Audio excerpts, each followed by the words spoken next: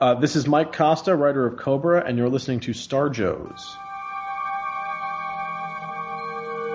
From days of long ago, from uncharted regions of the universe, comes a legend.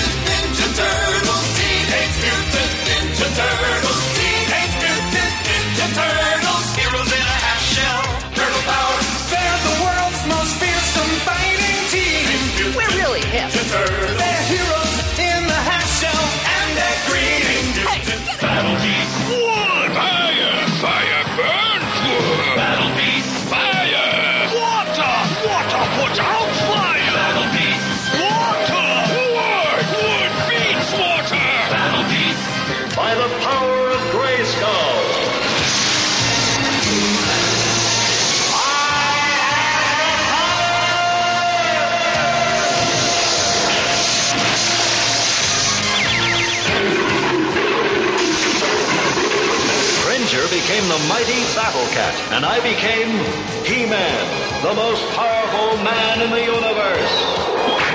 Run, nowhere to hide, panic spreading far and wide. Who can turn the tide? G.I. Joe, American hero. G.I. Joe is there. G.I. Joe, American hero. G.I. Joe is there. Fighting for freedom wherever there's trouble over land and sea and air. G.I. Joe is there. G.I.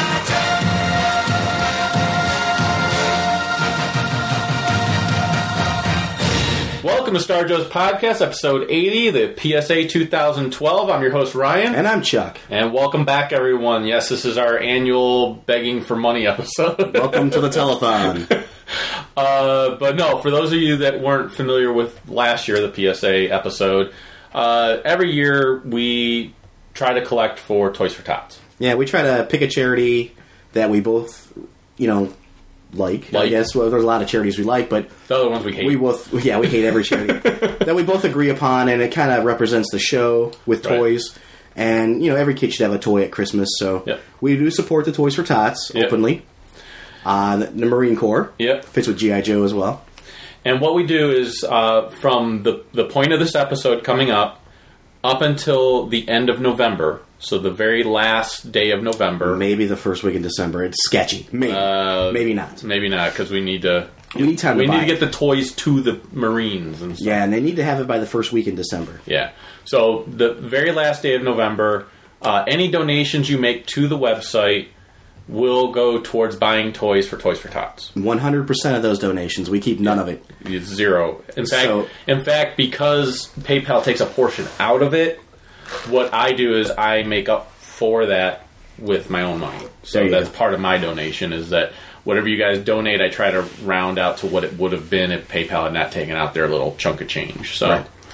And what we basically do with the money that we collect is we go to Toys R Us, Walmart, Target, whoever's having a good sale. Good deals on figures. Buy some action figures, some toys for some kids, drop it off at the local Marine Corps station. And we usually try to focus, not always, but we do try to usually focus on the properties we cover. So we look for some good deals on Transformers, G.I. Joe, Star Wars figures, stuff like that. It's all action figures, so, keeping the lines alive. Keeping it alive for future generations. Right. So whatever you can give would be great. We have not done so yet, but we will be reaching out to some of our professional friends to see if there's anything they can donate. They're certainly not obligated to, but if they want to help out, that'd be great. But if they want to help out that way, they can do so, and then we'll have some auctions like we did last year. And last year we had the great Robert Atkins donate 2 pieces last year. Right. We put them on eBay. Right. And the money that was raised from the proceeds of that went to Toys for Tots. Right. And the piece was mailed right from Robert Atkins to that person. To that person. I don't know if it was a listener of the show that won it or who it was, but thank you. Yeah, whoever won it was awesome. What we will do is last year when I put it up that was for a charity on eBay, they were like, because your listing lists words like charity, you must go through their channel and everything else. Yeah. So all that means is that this year I'm not going to put the words charity in there. It might be replaced with nonprofit. But that's what it is. We'll reach out and see if we can get some cool prizes. And we'll have links. If not, I mean, giving is the prize itself. Yeah, and we'll have listings on the actual listings from eBay on the forums and on Facebook. We'll post them in both places, so this way you guys can find the links and find what's up for sale. It's usually not a lot of items. It's like I said, it's usually just 1 or 2 or 3 items, something like that. Yeah, no, it's not. Terrible. But, it's not a.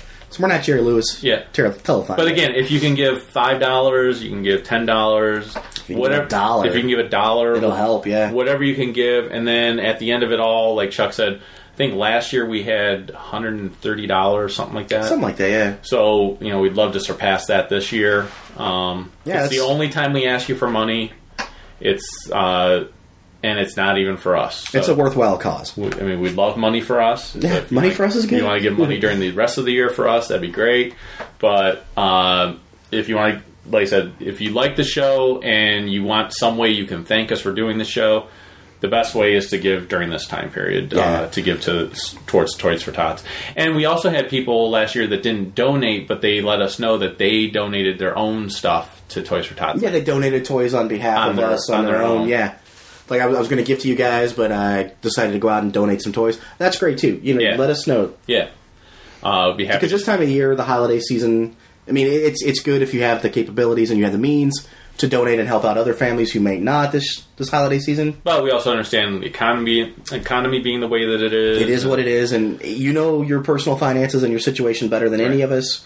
No one's going to look at anybody any differently. Right. If you give or if you don't give. Right.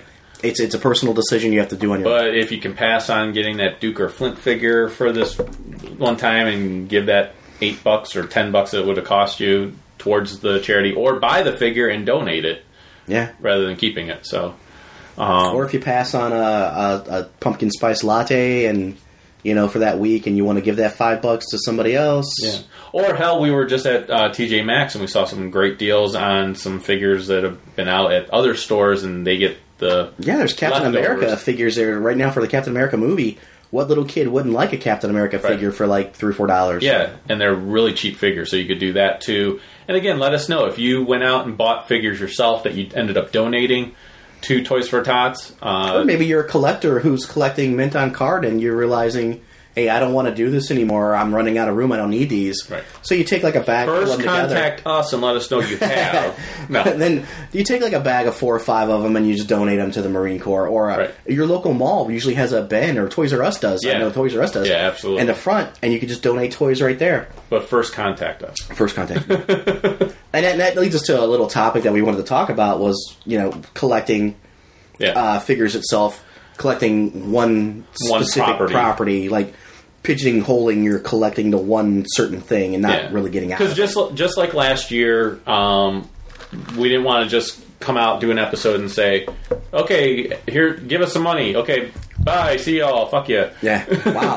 We couldn't even make this one clean. No. Let's edit that out. Some children won't want to hear this. I don't want children hearing this. Wow, they don't have money. That's true. Although they probably have more money than we do. They probably have more than we do. So we're going to talk a little bit about because there's people out there. I'm not one of them that buy one property. That's it. That's or they collect one thing. Maybe they collect board games. Right. Or maybe they Victor, right there. Yeah. Victor look at that. Victor from ETM. That nut job. Look, he just collects board games. He'll hear this like 8 years from now when he gets caught up. When he finally gets caught up. Or maybe you collect, Magic the Gathering cards, or what's that other one? Right, because you're crazy. Right. What's that other card game? Risk? No. Yeah. Old Maid? Yeah, Old Maid. Spades. Maybe you collect Hero Clicks. Whatever. Right. Maybe that's not even a toy or an action figure you collect, but you collect puzzles, right? I don't really collect puzzles. I do puzzles. Well, you have a lot of them. I have a lot of them. But after you work it, do you keep it? No, we give them away. Oh, okay. Well, there you go. So maybe you don't give them away. Maybe you're hoarding puzzles in your basement. Yeah, no. Whatever. Let's talk about that. No, my wife and I like to do puzzles. and jigsaw puzzles. Yeah. She likes doing all kinds of puzzles. Like she gets like Games Magazine, and she likes doing all the puzzles in there. He calls her the puzzler. I don't get it. Crossword puzzles. Call her the Riddler. But yeah, once we do a puzzle, like after a while, it sits there for a while, and then it goes back in the box. You look at your accomplishment. Yeah, and then the box sits there for a while, and you go, "Why are we holding on to this? I'm not going to do this." Yeah, I'm not going to do it again. Yeah. So we usually donate them. Some people will take them and they'll put them on a board or something to hang it up. And my dad does that. Yeah, some people do. Yeah. So we just haven't found any worthwhile to say yet, because we like doing these fun ones. They're like, I think they're called crowd pleasers or something like that, and it's like all these. It's almost like a Where's Waldo. It's like all these cartoony people, and you're losing me. They're fun to do. You're losing the audience. Bring it back the toys. It's because you don't like puzzles. I don't. Bring it back to toys. Chuck doesn't like anything that requires his mind working at all. That's why he doesn't like regular books, because he has to actually put the pictures in his head. I just don't like puzzles at all. Some people do. It's not a good use of my time. Some people do. Some people collect just G.I. Joe. Right, like Gary. From What's on Joe Mind. Yeah, couldn't do that. Well, he buys those Marvel figures too, but basically it's G.I. Joe. But those are 3 3/4 also. Right, basically it's G.I. Joe. Yeah, I couldn't do it. Just one property. Well, and then there's like even just properties. There's some people that just get Batman. Yeah, they just collect Batman. They narrowed it down to I want Batman, and it can like be not Batman even anything. And then some people don't even want like Joker or anything. Like they just want Batman. The Batman, yeah. That's it. Yeah. Any version of Batman they get. Like I've seen people that have had Skeletor collections. I've seen people that had Yoda collections. Well, that makes sense. Skeletor collections, though, however, skeleton collections. Skeleton, yeah. Keep them in your closet. Jackson, whoa. Hey now. No, I've seen people with just a Skeletor collection, and I'm like, wow, that's really specific. Yeah. And you figure not a lot's coming out. Yeah. But, I mean, not that there hasn't been a lot. Even with Batman, I mean, some people will buy, like, Batman fruit roll-ups or Batman fruit snacks, and they'll keep that box in their collection. Yeah, that's crazy. Because it has Batman on it. That's crazy. They'll buy Batman toothpaste, and they'll just leave it because it's Batman. Yeah. No. That's singling it down to one thing. And that's when you're, like, collecting everything of that one thing. Everything, yeah. Like a book, a kid's book, a pillow. Right. Like when... Bed sheets. Like the person that collected Batman and the Dark Knight movies came out was screwed. Well, sure, royally. They're like breathing a little bit more now. It's like it's like if you collect Star Wars and with the movies that are coming out again. I mean that just ramps up all that stuff. There's new movies coming out. Well, they're re-releasing. All the other in movies. 3D, right. Yeah. So I mean, there's going to be breakfast cereals. There's going to be C-3POs. No, remember they put the pens. The Cinnamon Toast Crunch and Cocoa Puffs and all that jazz. I got a C-3PO. I got like 2 of C-3POs. Yeah. And I think I got a Darth Maul. Was that one of them? Or Padme? Or I don't remember. I didn't get a Darth Maul. Happy Meal toys. Some people just collect Happy Meal toys. Yeah. Which is, crazy. Hey, they're cheap. Sure. And it's easy to collect, and sometimes they're Disney properties. It's easy to collect. Well, I mean, if you go every week when they're offered. Sure. But you have to be on that schedule. Yeah. Or have a guy there and just buy them for you. Right, like Nick. Yeah. True. Make friends with a manager, Yeah. All right, so we've talked before about... Have you collected anything as a kid like that? Just one thing? No. No. No, I had... You heard when we were talking with Roger about, like, some of the obscure properties and everything else. I had, not like... even obscure. I mean, even like a teenager, I know when you're going through, your teenage years, you might not have a lot of money. Right. You might be on your own, going to college. Maybe you got one book, the Green Lantern book, and that was it. No, actually, for me, most of my life, it's been either I'm getting a lot of different things or I'm getting nothing. Okay. So, like, when I was in college, I didn't get comics, I didn't get action figures, I didn't get anything. Yeah, I hear you. I got video games. That was the only thing I ever got. People collect video games, yeah. Or systems, video game systems. Right. But that's because that's what I was playing in college. I played against my friends and stuff like that, and so I'd get video games. But again, I only got them like for Christmas and birthday because I couldn't afford them otherwise. Yeah. So, plus I had a girlfriend, so... You're there with the money. I collected girlfriends. Nice. Body parts? No. Show me your drawer of pinky fingers again. That's always a plus. No. It smells real bad. Wow.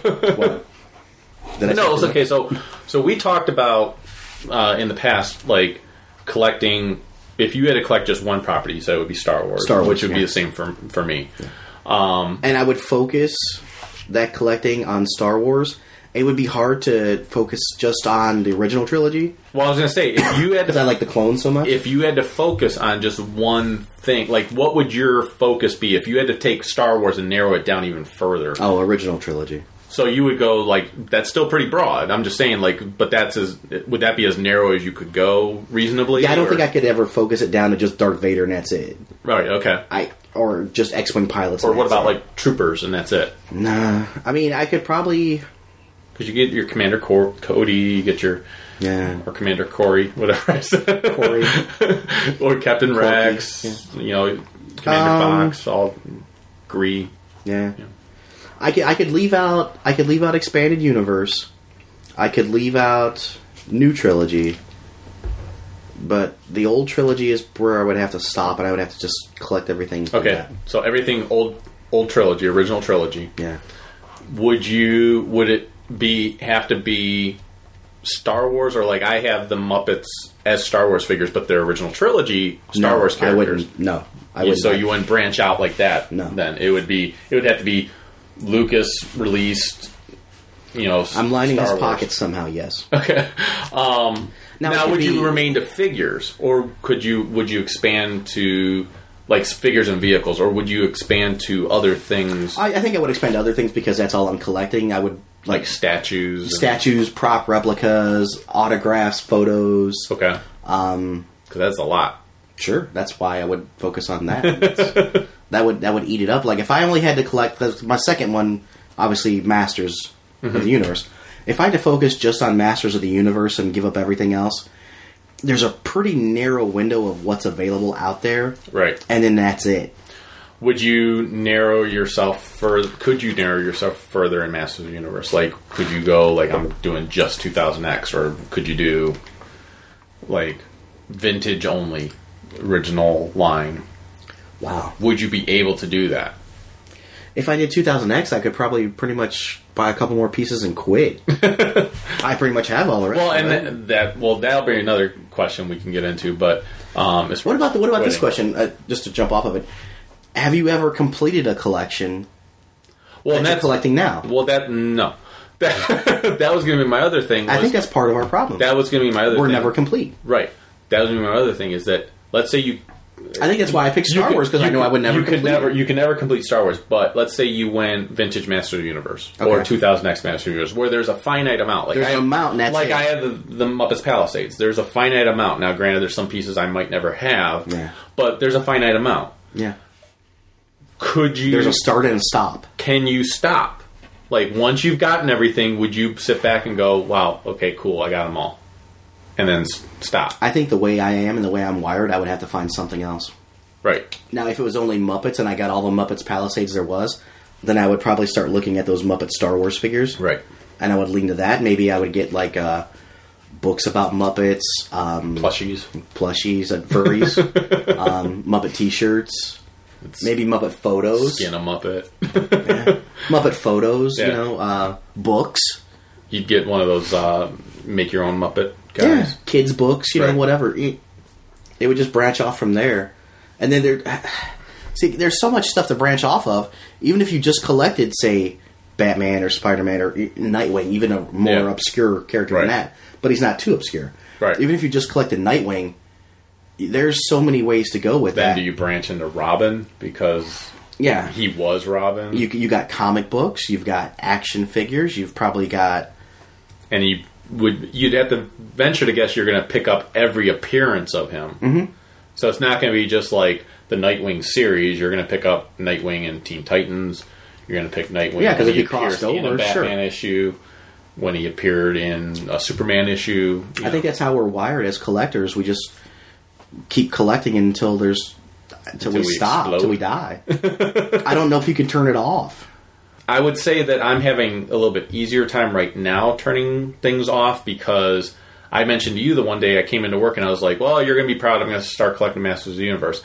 Then I started setting things up in my room. And I realized I have no room for Masters of the Universe anywhere. I'm going to get a He-Man to put on my Battle Cat, and that's it. And it's not to say Masters of the Universe isn't cool And it's not that I wouldn't want it, but I have no place to put another collection of stuff. And I even said to you I was going to limit it down to like 10 figures, but even 10 figures, I don't have room for 10 more figures. I know. And like I'm at a point right now, it's like the realization of me setting stuff up is making me realize how little space I have to actually display stuff. Well, I mean, you're displaying everything in the studio room, and then there's a basement area, right? That you could display other stuff. Yeah, I mean, it's no doubt that I have plenty of space to display a lot of stuff. It's not like, oh, woe is me, I've got one little shelf, and that's where I'm displaying everything, and that's it. But even with that, it made me realize, crap, I've got a buttload of stuff, and I don't know where I'm going to put all of it.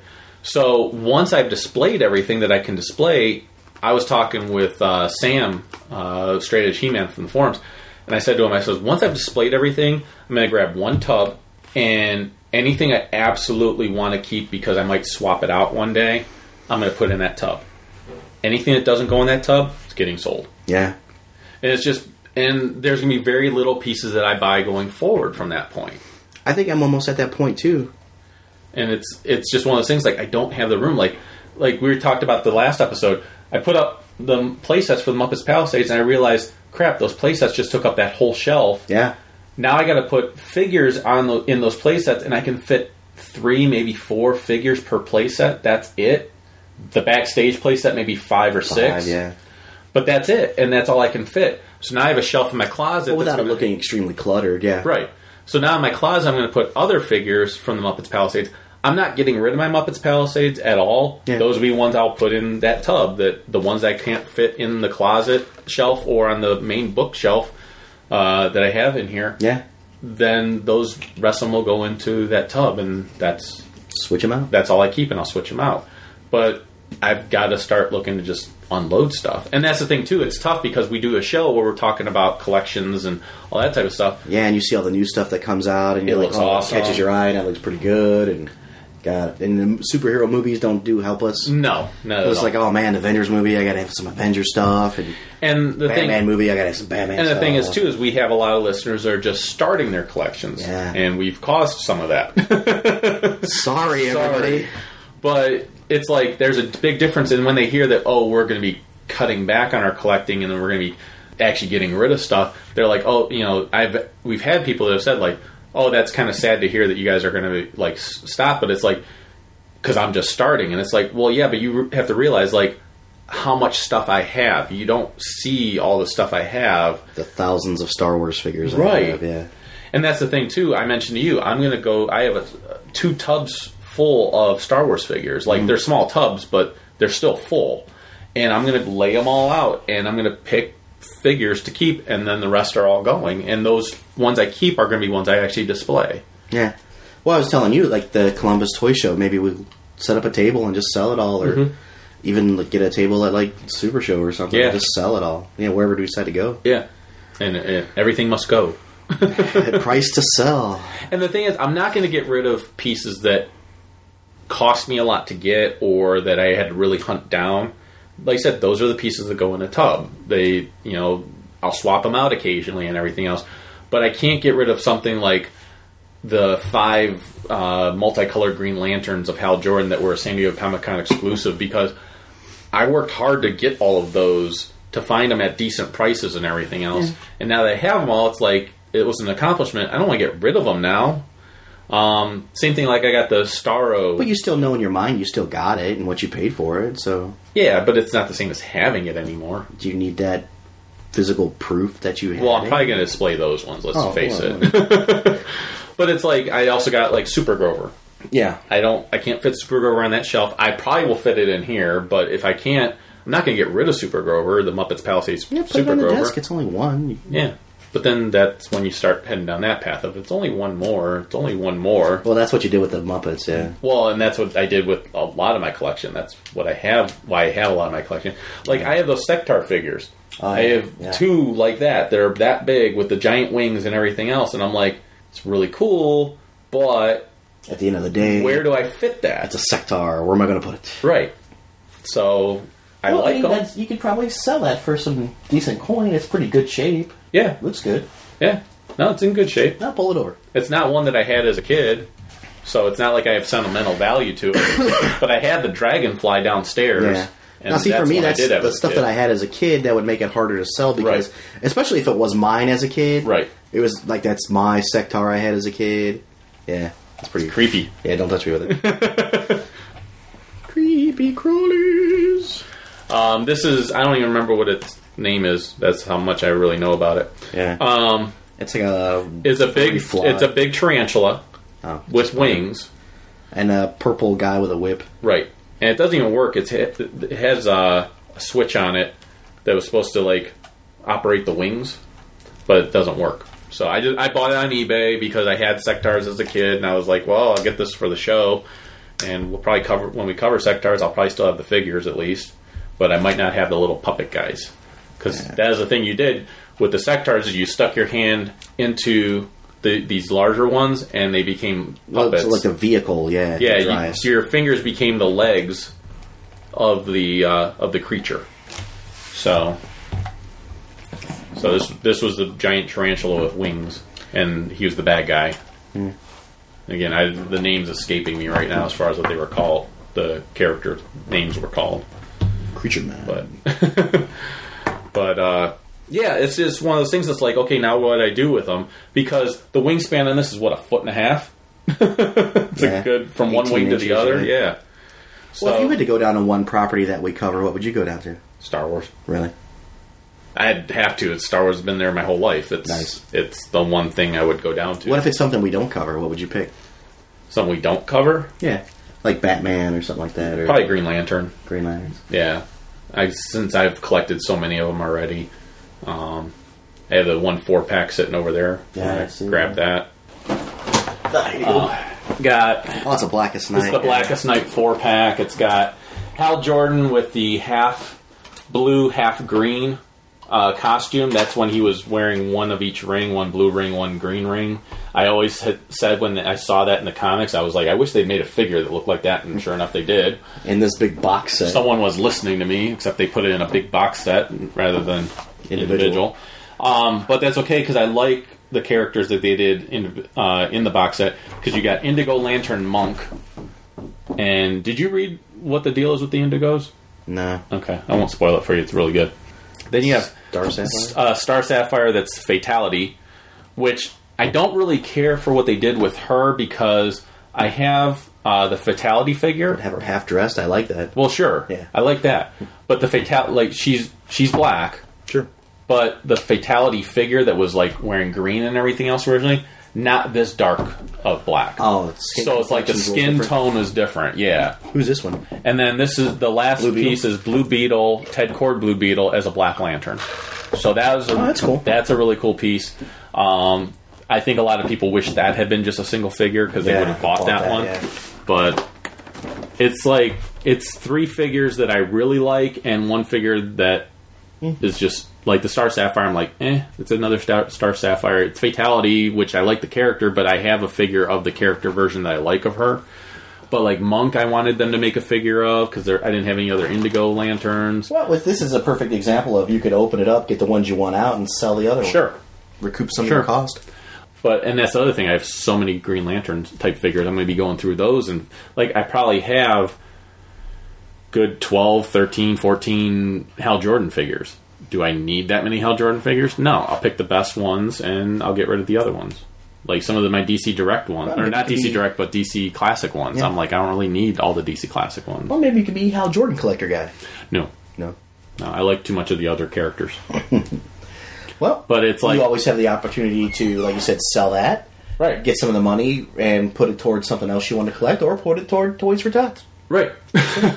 Well, and one of the things I plan on doing is my previous collection stuff, as I sell it, is going to go towards filling in other collections.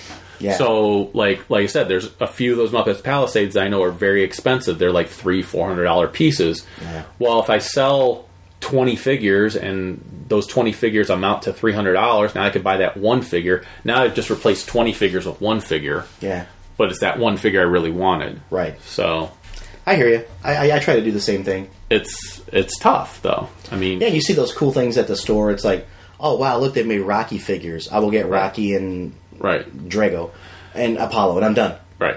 Well, now I got 3 figures I really don't need.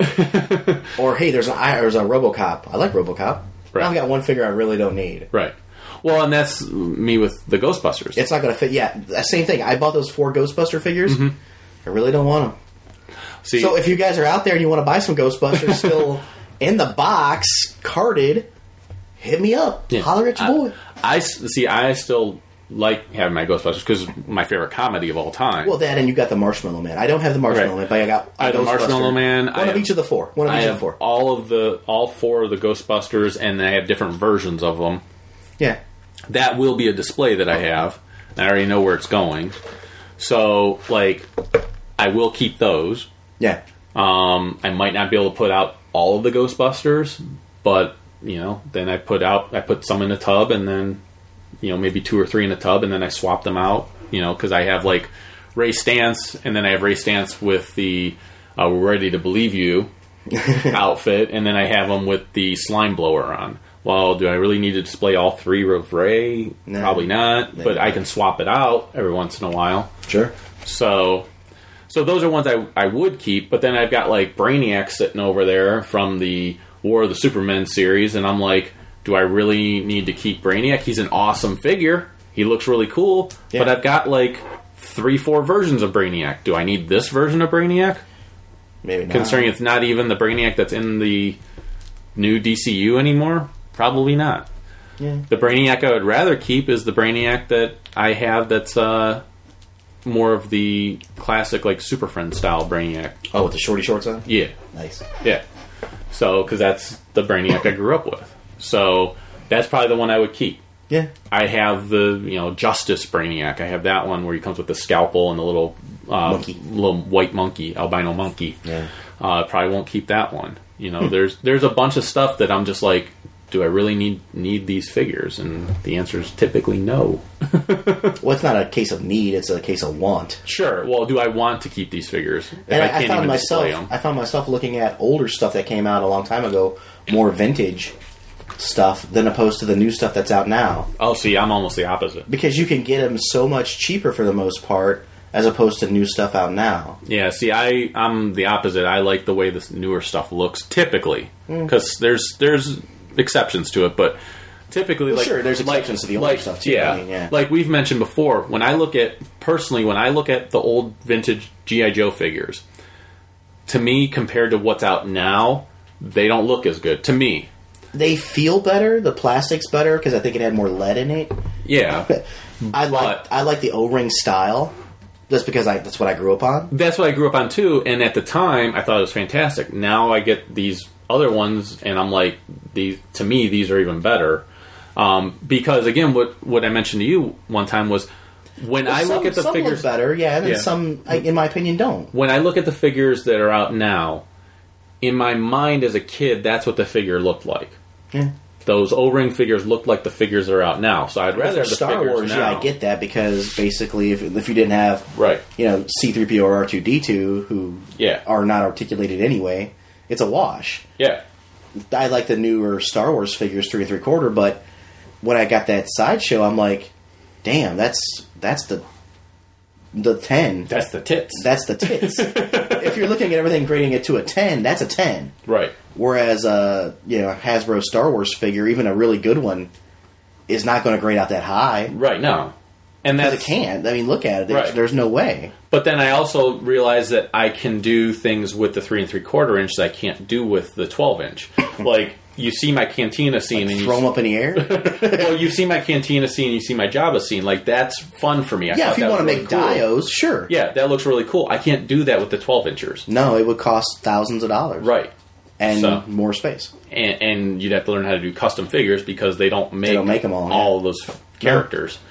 So, and that's the thing, like, as I go through my Star Wars figures, I'll find more figures that go into those dios that I have in my closet. Sure. So I'll be able to fill in that space, and those will be more figures that I don't get rid of because they work for my display. Yeah. But then there's... I guess what we're saying is we're going to be selling some stuff. We're going to be going on sale. Star Joe's sale. We're going... Star Joe's is going for sale. Yeah. Place your dollar bets.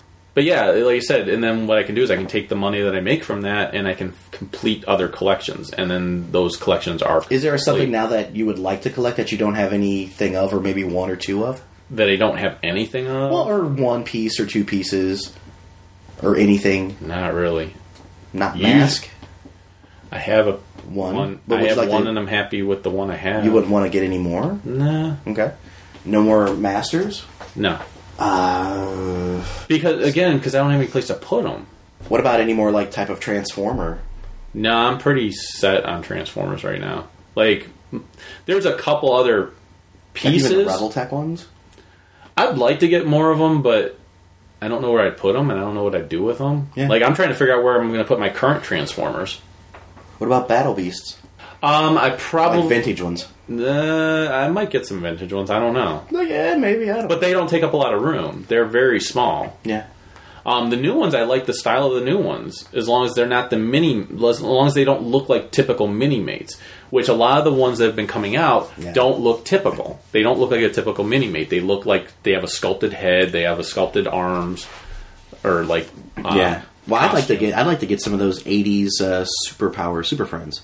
Yeah, see, I don't really. I mean, I they're really cool. enjoyed those as a Sure, kid. and they're I awesome. like playing with them. I always wanted the Batmobile and never had it. Right. So that would be cool. And like I said, for me, I'm not a vintage person. I think it's cool. I love having the nostalgia of looking at something that I had as a kid. I mean, look at it this way: a lot of that stuff with the vintage stuff you'll get that they'll never do again. Sure, I give you that. USS Flag, Right. Terradrome. Right. They're never going to make playsets that big again. Right. I'm actually really surprised they're doing this Castle Grayskull. Oh, sure, I am. I too. thought the only way we were going to get a Castle Grayskull was that statue. Right. Now, if they're doing a statue at 100 and the playset at 200, I'm not going to buy the statue. Right. I'll just buy the playset. I might get the statue Really? because the statue will take up less room, and I can actually put it on display. Well, I'm going to put both on display. I don't have the room for a Castle Grayskull. I'm not going to buy a statue if they're going to do a playset. That's what I'm saying. I probably will. Okay. Because I'm probably not going to get the playset because I don't have the room for a playset to display it, and I would want to display something like that. True. Sure. Yeah. And I'm not going to Especially the cost of it. You yeah, want to display. and it, I'm sure. not going to put something else away that costs maybe just as much or whatever to just display that because Right. I don't have a lot of the He-Man figures. I don't have any of the classic ones yet. I'm going to get, like I said, I'm going to get He-Man, but it's like I don't have any of the classic figures. But What about Skeletor and take Panther? Are you going to get those? no, No. no. Wow. But I could No but I- villains. Just He-Man. No Just villain. He-Man. Well, I just want him for the Star Joe shelf. That's it. Which you guys will see a picture of the Star Joe shelf and Eventually. 2 eventually, years. yeah. Well, no. Once I get the other shelves filled in, What if you had a I'm gonna chance to take get pictures of all of them? a Yoda Empire Strikes Back carded? Yoda. Yeah, I'd get that. Okay. Depends on how much. 150 to 200. Depends on how I got it too. Like if I sold stuff, yeah. Okay. To get it, yes. If it was just below $150, probably not. Well, let's say you got a bonus at work or something like that of a couple G's. I'd rather. You could blow like $100 on yourself. I'd rather spend it on something else. Okay. I'm just curious. So, I'd rather fill in some of the gaps of other stuff that I. What if you already had $200 collected. to blow like that on something for yourself, toy wise? What would you buy? I You don't know? I don't know. Would you get a sideshow? Might. Just because again they don't take up a ton of room and they look awesome and They do. Yeah, I don't know. I could end up getting another Muppets Palisades that I really need, like one of those more expensive ones. There you go. Yeah. Where Or you take the $100 It's tough you were to going to get. spend on one and add that to it, and now you got like a $300 or $400 one. right, Yeah, so. right. So it's tough to say. And like I said, there's certain collections I would like to just complete or say that okay, I have enough of what I want here. Like Yeah. Star Wars, I'm almost to that point as far as like the 3 3/4 inch figures. Like I can count on one hand the characters I still want to get from that, and then I'm done. I'm not going to stop until I get the Falcon and the X-Wing. Right, but I'm talking just figure wise. Yeah. I'm not going to stop. Anytime soon. Ever. I Ever. can't see a stopping point with Star Wars. Whereas I can see a stopping point I run out of room. I can see a stopping point with Transformers. I can see a stopping point with G.I. Joe. I can see a stopping point even with Masters. Don't get me wrong. I can't see a stopping point. I don't with see Star Wars. I don't see a stopping point as far as them making Star Wars figures. No. But as far as me stopping to buy Star Wars figures, I can see a stopping point. I can't. Because even the sideshows are Star Wars figures. Well, I get that. Okay. But I can see a stopping point with those because I'm not planning on getting many more. Okay. I mean, I have...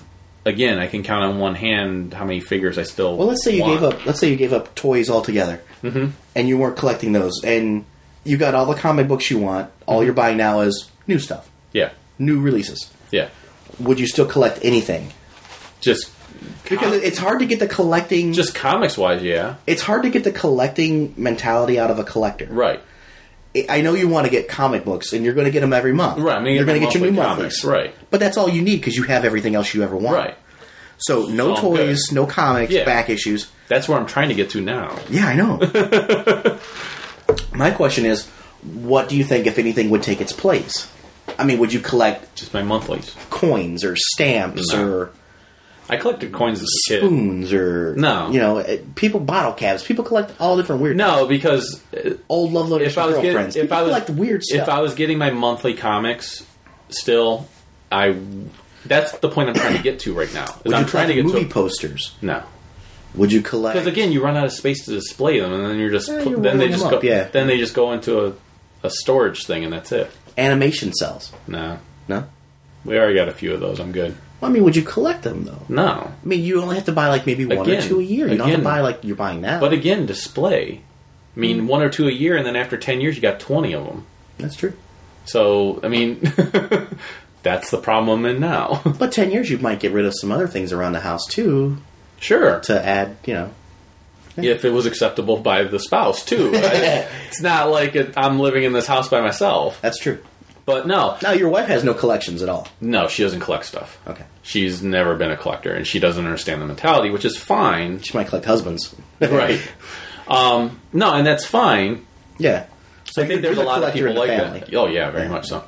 But that's the thing. I'm trying to get to that point where it's like... See, my wife has small collections, nothing on scale of what I collect. Like, she has her little Smurfs. Figures. She collects shoes. I'm not going to lie, because she has tons of shoes. She'll tell you I collect jackets, but I really don't. She likes to buy you jackets. I just have a ton of jackets. No, she doesn't buy me jackets. I have a ton of jackets. But you can only wear one. I know this. That's why I've let a lot of them go. I mean, I think with the way I am, and I collect things, if I didn't collect toys, I would move on to something else. Yeah, I don't know what it would be, but I think it would just move on to something else. Yeah, see, and that's the thing. I've started... Like candles, or I don't know what I would collect. I mean, Ponies. Become a brony. Shortcakes. I don't know what I would collect. Well, and that's the thing. Like, I have made my master lists of these are the things I still want to get that are going to complete certain things for me. Once those lists are done, it's done for me. I mean... There might be new stuff that comes out. Let's say there's a new Star Wars book that covers the latest stuff that came out. Like I'm getting that encyclopedia for the Old Republic. That's something what about new sports? that it didn't Would have. you move on to sports? No. And collect like... No. Because I enjoy sports. I love going to sporting games and stuff like that. Yeah. But I've never been someone that says, well, I want to get this autographed baseball by somebody or anything like that. Or some people collect sports hats cards or sporting cards or No, I've got a few hats and that's it, and they're more for general use, for purpose than for collecting. Yeah. No, it's one of those things. Like I said, I'm trying to get to that point where it's like, okay, I can see my collection, and I have some other pieces set aside, and now I'm done. Well, like even if you collected autographs, you could keep them in a book, and you could collect on that for your lifetime and not even fill that book. Well, and technically, I'm still. If I was getting my monthly comics, technically, I'm still collecting comics. So it's not like I'm getting rid of collecting. I'm just collecting just the new comics that are coming out. I might not keep all of them. Like it'd be one of those. That's another thing I want to get to. Is I want to get to a point which I'm getting very close to, where I read an issue and I look at it and I go, okay, would I read this again or would I not read this again? If I would read it again, it goes in this pile. If I would not read it again, it goes in this one. And guess what? That other pile gets sold. Yeah. So. I'm not there yet. Well, my collection's a lot larger than yours too. True that. So, as many things of mine are larger than yours. Wow. It's a PSA, and you got to go compare dicks. Wow. Sure. What do you think the P stands for? Oh, well, true. There But no, that's kind of where I am when it comes to collecting. I'm not that old, but I feel like I'm in the twilight years of my collecting, and that's not to say like I'm now going to sell everything I have. It's not. That's a whole different age level and stuff like that, where you're just like, I really don't need to keep any of this stuff. I don't know if I'll ever reach that age. I don't think you will. But if you do, call me. Right. Let me know. But I think I'll reach. I think I'm at an age now where I'm like, I really don't need to buy a whole lot of new stuff anymore because of how much I already have. Right. So let me whittle what I have down, and then I'll look where the gaps are. Then you'll reassess the collection and see what's there. Yeah, because that's what I'm doing with my comics right now. Is I've whittled out almost everything that I wouldn't read again, and now I'm looking at the comics I would keep, and I go, okay, well in this one I'm missing this one issue, so let me go out and get that one issue. Yeah. Like I mentioned to you, I have the No Man's Land. I have it in trade version, but I had bought all the issues as they came out. The one issue I'm missing is Shadow of the Bat number 83, which was the first appearance of quote-unquote Batgirl, the new Batgirl, but it turned out it wasn't the new Batgirl. But that issue, when it first came out, was like $80 and stuff like that. Like, people were going crazy over it. Now I think you can find it for like $5 on eBay. Oh, okay. But that's the one issue I'm missing out of No Man's Land. So it's like, okay, well, I really love No Man's Land. I thought it was a great story. I loved all the little mini story tie-ins and everything else. Now I'll sell a bunch of comics and I'll spend the $5 to get that one issue I wanted. Yeah. So I mean, things like that, like stuff that was special to me in my childhood, like I don't know, like the Dukes of Hazzard or the A-Team or Knight Rider. I'll always want a little piece of that somewhere, even if it's a Hot Wheel, right? Or even if it's like a DVD set or something like that. I'll want something like that to remember that. And I don't know why I want something like that to remember. And that's why I think... Because I've got a good memory. I know I remember it. And that's why I think I have so many different properties that I do collect or had collected. Yeah. And it's why I have the Muppets Palisade stuff, is because the Muppet Show was a huge part of my life. And I watched it religiously. And when I see because of how well they did these figures, when I look at them, I go, those remind me of the TV show. Hey, they're good quality, sure. I mean, did you watch it with your family? Yeah. Like everybody stopped and sat down at 7:30 or 8 o'clock, and everybody in the house. The whole family sat down and watched it together. Okay, and so it's a special moment, sure. Absolutely. But same thing with like Star Wars. Like Dad didn't put you in front of the Muppets and go smack Mom around or something. No, nothing like that. No. You heard the bed creak a couple times. No, we all sat down, watched the Muppet Show, and we all laughed and had a good time. And you probably had some popcorn or some snacks or whatever. Sure, yeah. And then, like Star Wars, my dad took me to go see the movies. Like, same thing with Indiana Jones. He took me to go see the Indiana Jones movie. So it's like, I'm always going to want something, like you said, even if it's just a small thing. Yeah. Speaking of which, I got, we'll use it because I know we'll cover Indiana Jones. That's in an episode sometime probably next year. But I got a piece done by Dave Wachter, which you saw, because I knew his art style would work really well for doing Indiana Jones. So I asked him, hey, can you do me an Indiana Jones piece circa like Raiders of the Lost Ark? And he did, and it was freaking amazing. It's really nice, yeah. And we'll use it for when we do the Indiana Jones episode. So sure. Speaking of episodes coming up, I wanted to kind of clue people into what to expect coming up and what might be happening. Next episode, we might have an interview with Andrew Griffith and possibly the writer from Robots in Disguise, which I think is John Barber, I think. He's also the editor of the Transformers books and the G.I. Joe books. But Andrew Griffith's the artist on Robots in Disguise. He definitely said he'd like to come on. Sure. We talked to him at Baltimore. So we might have both of them on, and then we might also have, in that same episode, we might have Crash Murdoch on, who had his Kickstarter successful. I received his book in the mail that he did the animation on, so we'll have him on to kind of talk about the book and just kind of do a little bit of general geek talk with. Sure. And then we're going to do, most likely with Quinn Johnson, at the end of October, we're going to do the Castlevania episode. Yeah. Hopefully we'll be able to do that and get that out on Halloween, but it'll at least be close to Halloween. And then we've talked about obviously we got to cover issues again. And then we communicated with Fooshcast, and I think CGS is doing it also, that in November, one of the weeks we're supposed to do like a flashback episode to our first episode. And basically what it means is we're supposed to talk about the things that we talked about in the first episode. So we don't have to repeat what we said in the first episode, but just the general topics are the same. Yeah. So we'll go back and listen to it and write down the topics. Right. All right. Yeah, exactly. So it's like, what did we talk about in that episode? We'll jot down the topics, and then we do a whole new episode, but with those same topics. So it's like a retro flashback thing. And then in December, we've talked about having possibly like Slick McFavorite on. I think you were been in talk with him or something like that. Having him on and talking. No. Okay. Well, maybe I reached out. I told him that we'd love to have you on the show and stuff like that. But I'll reach out to him and see. Maybe in December do just like an all toys Christmas memories type holiday extravaganza show. And then we're going to have probably coming out Christmas Day or maybe Christmas Eve, depending on when I can get it out. We're going to have the He-Man, She-Ra commentary. Yes. So that'll be out. And then the new year, don't know. It's all wide open. It's all wide open. We will have shows. We're not ending this year. Unless you guys give. No. But no, so obviously we keep hinting that we're going to do a Voltron episode or a Thundercats episode. Fuck that. Obviously, we could cover Voltron, and we can cover the Voltron I got from Matty Collector. Sure. So stuff like that. Like I mentioned, the Indiana Jones episode probably at some point next year. And then who knows? Probably another Masters of the Universe episode, something like that. We haven't really had to do a solo Masters of the Universe episode since we've had the comics lately. Yeah. Which, by the way, the digital comics have been good up until Orko. Orko sucked. Orko was horrible. I'm an Orko fan, and that book blowed. Orko was a snarf. I want to get my $1 back.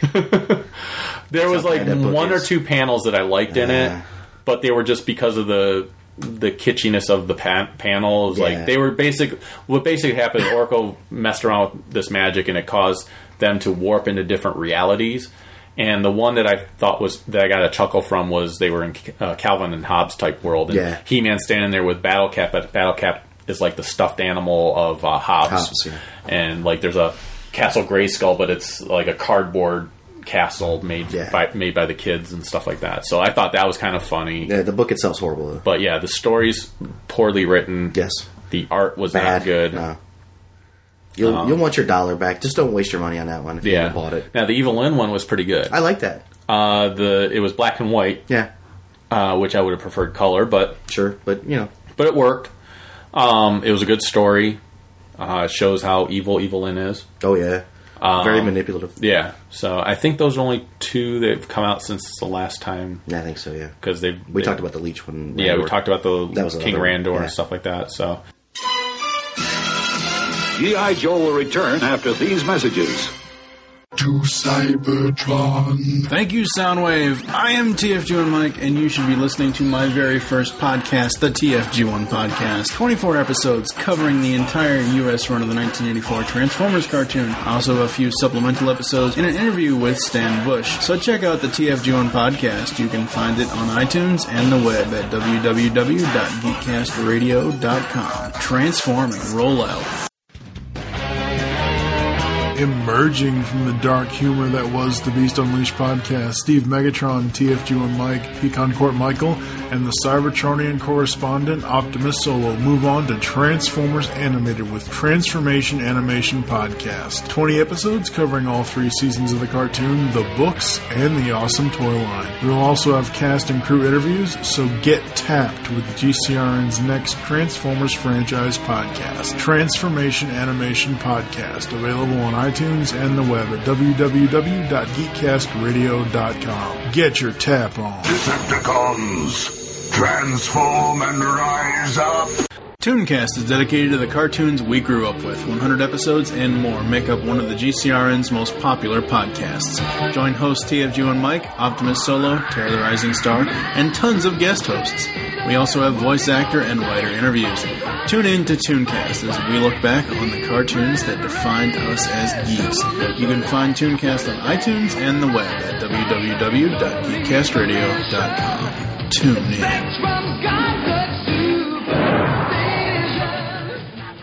Hey, I'm Gary. I'm Greg. I'm Chuck. And I'm Justin. Join the four of us every week on the internet's #1 G.I. Joe podcast, What's on Joe Mind? That's right. It's Joe news, reviews, and special guests like you've never heard them before delivered right to your MP3 player. Think of it as Joe Talk meets Sports Talk. And we make fun of Chuck. Right, sweet. Hey. We're just kidding, Chuck. Kinda. Yeah, sometimes Chuck makes fun of himself. Right, sweet. Hey. It's What's on Joe Mind. Every week on the Geekcast Radio Network, InsidePulse.com, Stitcher Smart Radio, and iTunes. Download and listen today. Can I say something about Transformers? No! Now, back to G.I. Joe. And now, before we close up the show, I actually still got a lot of show here for you. We're going to go ahead and play the actual IDW panel for you guys from New York Comic Con. This is brought to us thanks to Daryl Taylor from DC Noise. Yeah, I said it. She's No Apologies. Nothing's On. The whole Taylor network. But Daryl Taylor was at New York Comic Con, and he attended the IDW panel and was able to actually record it and contacted me and asked me if I'd like to have it for our show. So I thought absolutely this is a great thing to have for you guys to listen to. I worked on editing a little bit of it just to kind of amplify when things got a little quiet. It was a little bit harder to maybe hear them and things like that, but I did not edit out any of the content. The only other thing I may have taken out here and there was like long silent pauses and things like that, because there's no need to listen to just dead air. So I did what I could to make it very listenable for you guys, but like I said, there's a lot of information there, some things that have to do with our show, some things that don't, but I thought it would be great for you guys to actually hear what was said at the IDW panel at New York Comic Con and kind of come to your own opinions about what's coming out and everything else. So we'll go ahead before we close the show and actually have you guys listen to the IDW panel from New York Comic Con.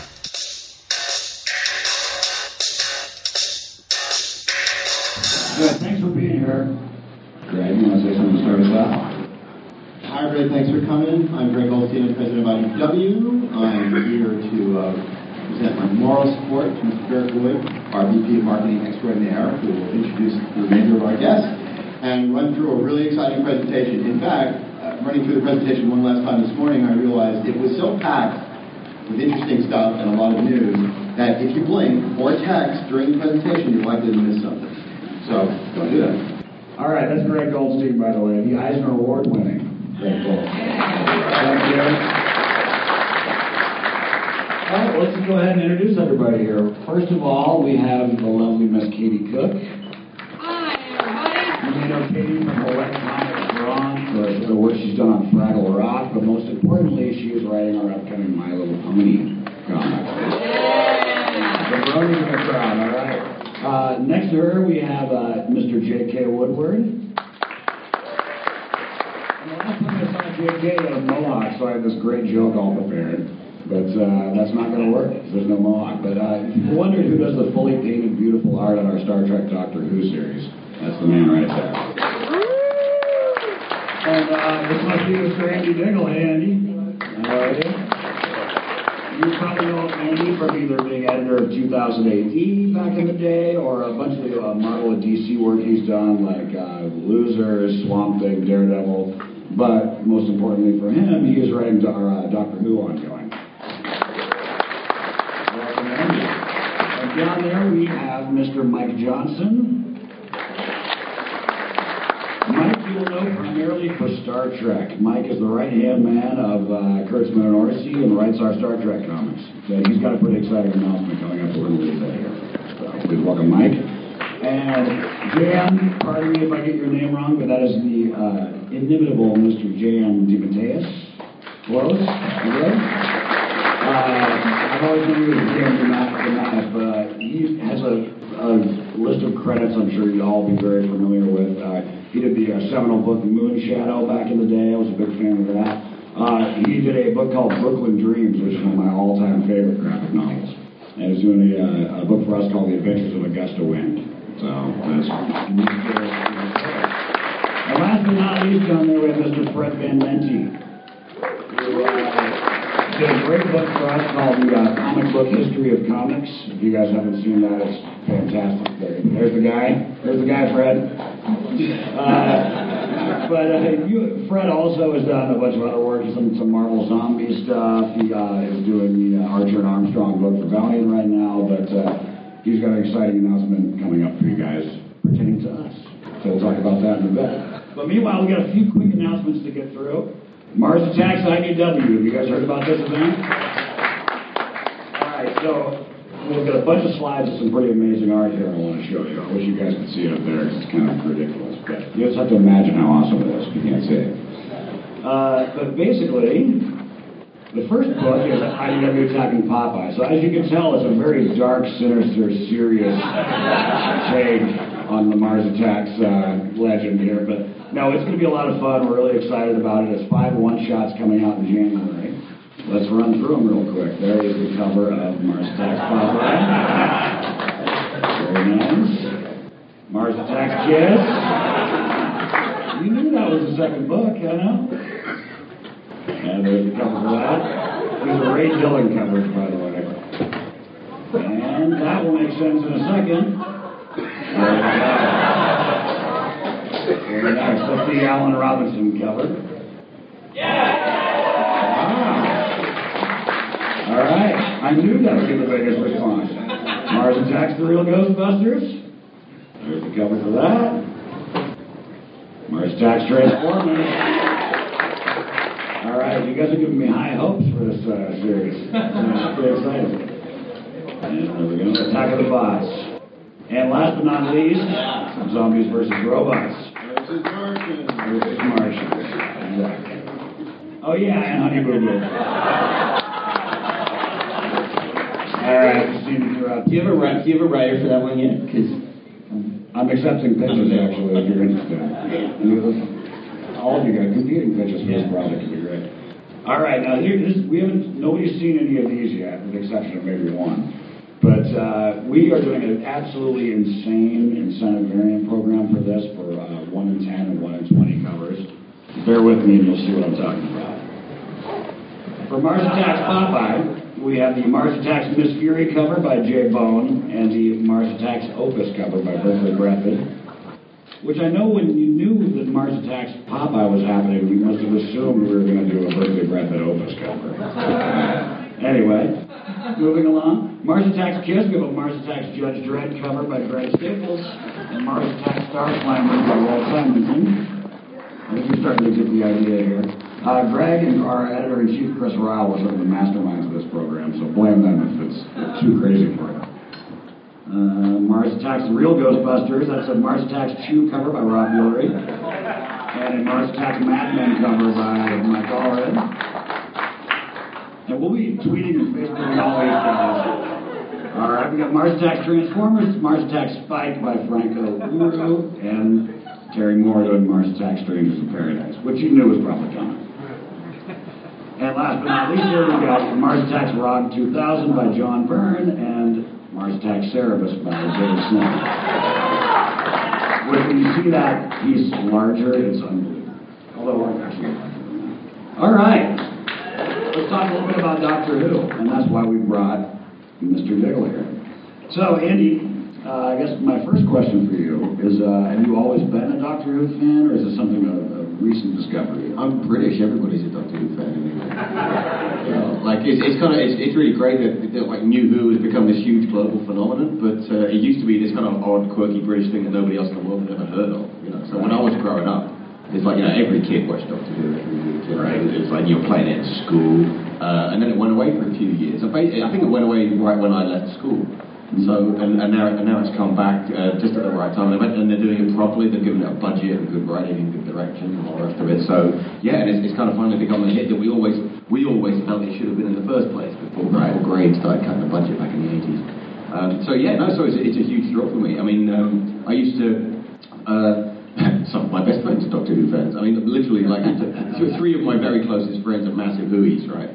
And I used to, and they're even more into it than I am, so they're kind of my brains trust for the whole thing. But I kind of know my way around because I used to read stacks of the old Target novelizations.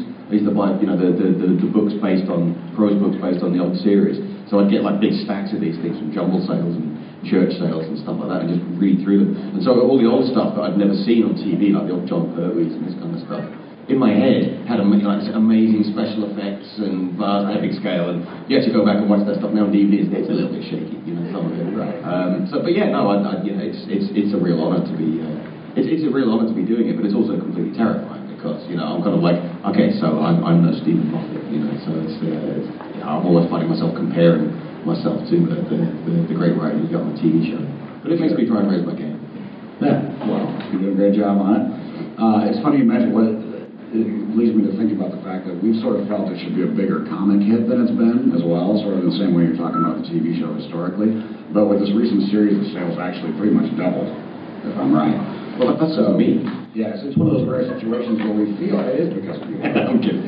But, we've felt that it should be reaching a bigger audience the way the TV show is starting to reach a bigger audience, and it seems like that's happening. So yeah, the weird thing is that we can't actually get the IDW comic in the UK because of licensing issues. That's true. So all of my friends give me a very hard time. I haven't actually seen a copy of the damn thing yet. I've been running around since I got to the States this weekend. I haven't had a chance to actually go to the comic shop or tour the floor of the hall to actually buy a copy. So I'm going to fill my suitcase with copies and dole them out to my friends when I get back. Oh, there you go.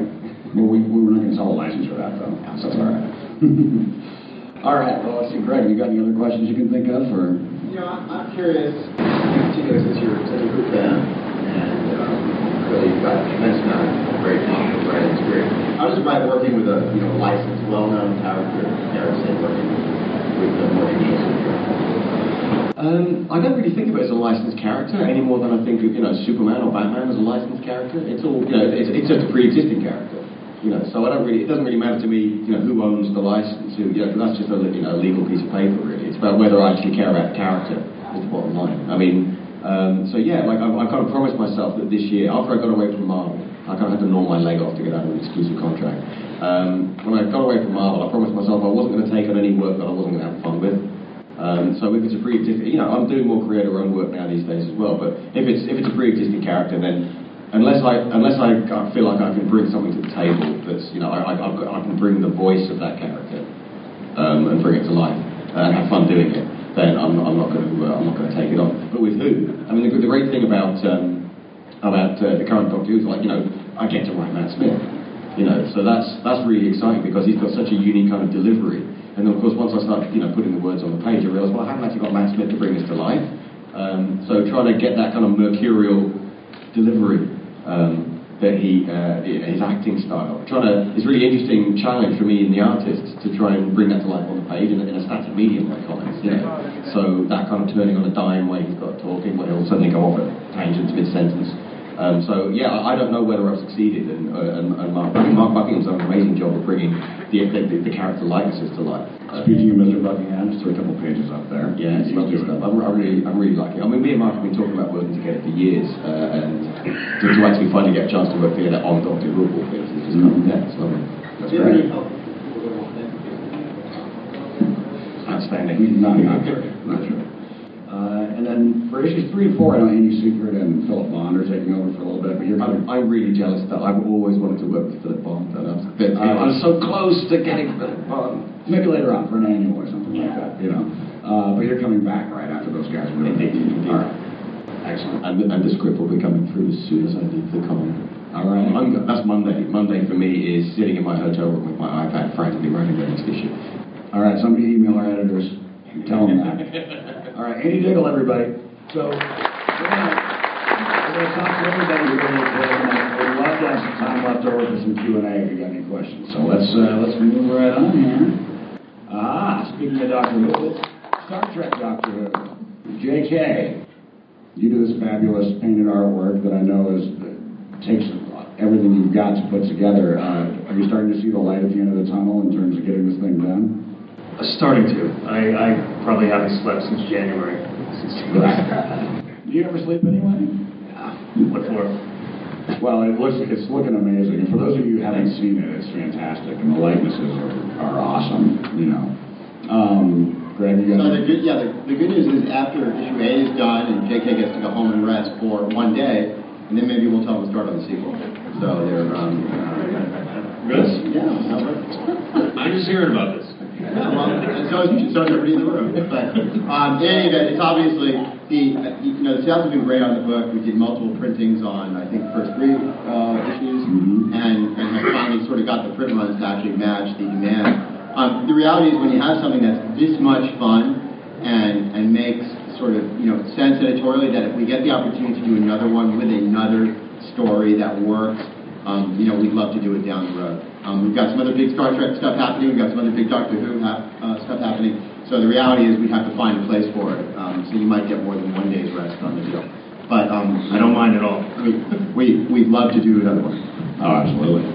And if we do another one, your hat's probably in the ring because of the way we've done this one. Just a random topic, but if you could do any other literary mashup, what would it be? I should give you a heads up on this. There's a lot of talk about Pony Trek crossover, I think. Mike, are you up for that? Katie and I are working on it right now. I'm a Trekkie from back in the day. All right. Yeah. Spock, Pony. You're watching your creative team come together, right? Right before your eyes. All got their little signs right on their butts. That's right. Well, speaking of Doctor Who, this is kind of a random announcement here, but this is the first time anybody's hearing about this. Next year is the 50th anniversary of Doctor Who, which makes her one of the only things older than me in this room. But anyway, all of us. But basically, it's going to be 12 sort of related one-shots. That's the best way I can put it, right? Interconnected Maxi series. Interconnected Maxi series. The first ever interconnected Maxi series.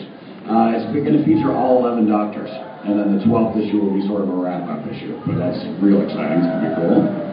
I got a thumbs up from that gentleman. Okay. All right. That's J.K. Woodward, everybody, by the way. J.K. Woodward. Are you set up in Artist Alley? Are you set up in Artist Alley? Yeah, at 18. There you go. Go see J.K. in Artist Alley and check out his amazing work. Yeah, get all the pages. Well, this is the reason we brought Mr. Fred Van Lente into the room. We are relaunching G.I. Joe, and this is the first place you're hearing about it. So, that is an Art Adams piece right there, by the way.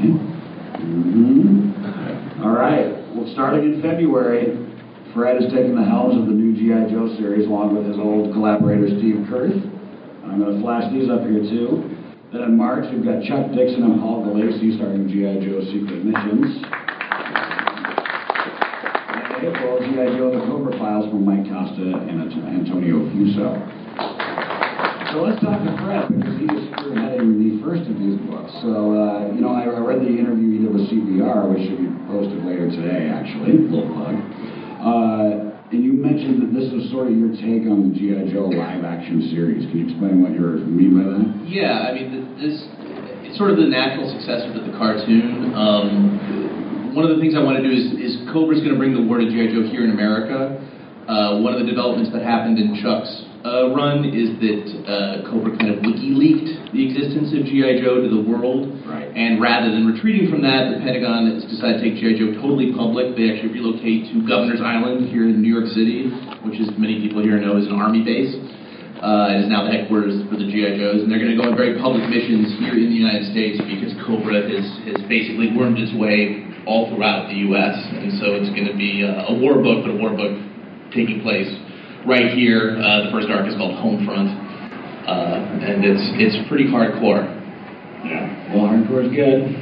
All right, so let's see. Then there you go. Hardcore. Thank you.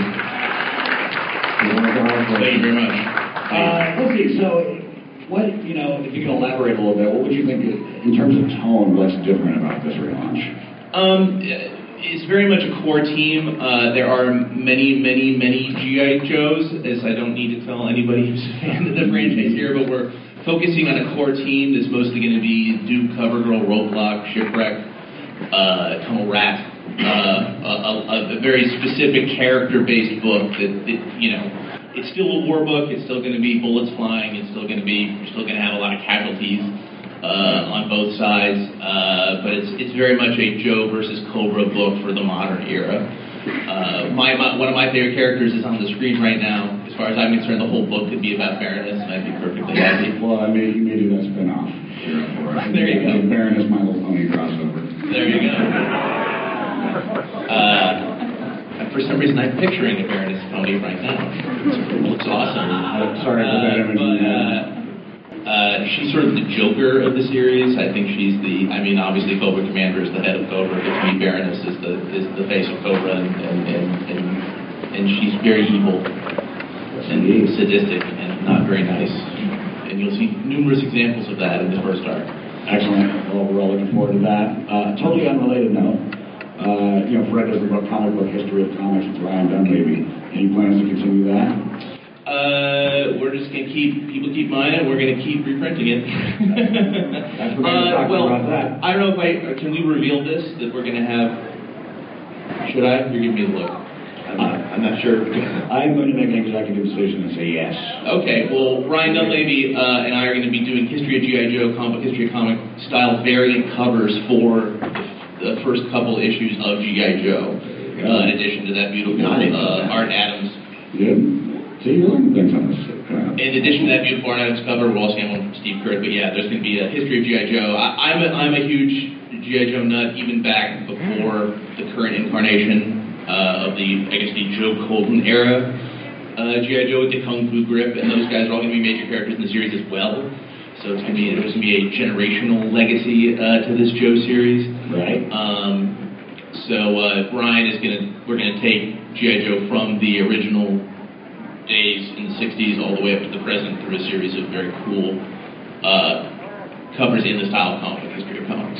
Excellent. Like Sunday strips. That's great. Cool. There you go. All right. Speaking of Steve Kirk, I actually threw his cover up to number 1 up there as well. We just got that in. Looks great. So you worked with Steve in the past on Iron Man, right? Yeah. Is that right? So what's it like working with him again? Well, he's fantastic. What he loves is battles and tech. So he's kind of the natural G.I. Joe artist, and his knowledge of G.I. Joe vastly outstrips my own, which is actually very useful. And he's like, "Well, did you mean this instead, Fred?" Oh, yes, I did, Steve. So he's keeping me honest with the franchise, which is awesome. As you should. Yes. All right, great. Well, Fred Van Lancey, everybody, you guys.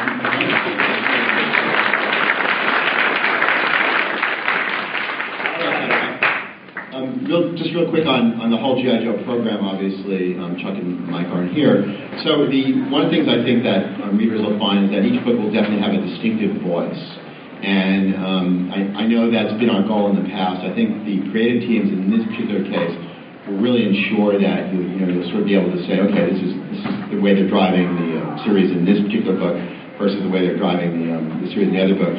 On Special Missions, I've been a fan of the Chuck and Paul team for a long time, going all the way back to Airboy and Valkyrie and beyond.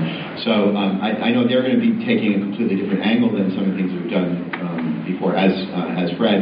And Cobra Files, obviously we've had a successful Cobra book previously, will also again do things different and in shorter arcs than we had done previously. So it's all fun and exciting. And Real American Hero continues onward. So we shouldn't leave that out. No, it's true. All right. Okay, as you can see, My Little Ponies. We're going to talk to Ms. Cook over here. So you may have heard it made its way on the internet recently that it's been kind of a success. So, and I'm just going to go ahead and say it's coming out of the gate at about 90,000 copies, which I'm not sure who's familiar with what. I outsold Uncanny X-Men. Well, so that first character for Katie, Dirk, we call that the Cook Bump. That's the Cook Bump. There you go. Exactly. The more that number gets circulated around, the more people in the industry wonder what their 30 years of experience has exactly meant to the point where if anyone could have predicted that, I would have said, really? This is true. So my first question for Katie actually was, are you intimidated by the sudden success of this? Well, the first thing, because I heard that while I was setting up on Thursday. I kept getting all these phone calls, and I kept ignoring them, and they kept getting more and more insistent. And finally, I answered my phone, and someone said, did you see this Bleeding Cool article that My Little Pony #1 is pre-sold over 90,000 copies? Wow. And I said a very bad word. Which I will not repeat because I see children in the audience. And then I write a kid's book, so I probably shouldn't get around that I'm hiding it. And then I looked it up and I was like, oh, crap, people are going to read it. Because I'll be honest, I wrote My Little Pony, Friendship is Magic for me and Andy, the guy drawing it. And because we're fans and we love all ages books. And I think everybody, when you guys announced it, expected us to write Barbie Pony Princess Party, going to the bunny farm and having a tea party. And that's not the book that I wrote. I wrote an epic pony adventure. There's monsters and crazy stuff and an evil queen and kidnappings and ponies in peril. And that's not what people are expecting. And like I said, now that there's 90,000 people out there, including review sites, that have a copy, it's like, ugh. Hopefully they like that. Oh, they will. And speaking of Andy, actually, Andy Price is doing the art. I'm actually putting some of his pages up here, and they look unbelievable. So I think... I would point out, the green pony with the heart on its butt is me. And then Andy and his wife are in there, and Tom Selleck is in there. Oh, you with a mustache? Wait a minute. And the Blues Brothers are in there. And all of Andy's cats are in there because he has like 15 of them. It's kind of a Where's Waldo scenario going on. Oh yeah, we had fun. We were going back and forth. They would text me pages that say, no, let's do this. Yeah. And then we would work out jokes together. And I mean, like I said, this is two friends basically treating it as their own book. And I think that really comes across, and I think fans are going to love that we put ourselves and our love for the fandom into this book. And so most of the bronies are phenomenal. 99% of them are amazing. And then every once in a while you get one that's one of those. But you get those and everything. And he wrote me this email. He's like, I hope you don't let the man get you down when you're writing Rainbow Dash. That's a quote. And I sent him this picture of me as a 5-year-old with 2 little pony toys trying to make them kiss. And it's like, I've been a fan longer than you. Leave me alone. It's like, I know what I'm doing. I'm having a blast, putting my own spin on things and trying to keep the characters in their own voice. And everybody that thought this book was going to suck can suck it. I don't know. Because I'm having fun. I love it. The numbers are crazy. So I hope Andy and I can keep that up and keep the momentum up and keep people buying after they have that first issue in their hands. Because I think they're going to see Andy's art and see the jokes in it and see humor and a great story and keep buying. And that's what makes a good all-ages comic. This is not a comic just for little kids. It is all ages. Right. Well, I don't think you have to worry about people not enjoying it. Just around the office and our friends at Hasbro, some of whom are here today, everyone's reaction to it has been over the top. That is. I'm not writing a namby-pamby pony comic, even though Namby-Pamby was a great editor. It's a pony joke for people that like that. That was for you guys. So, okay, who's already planning on buying this comic book? All right. Who's not?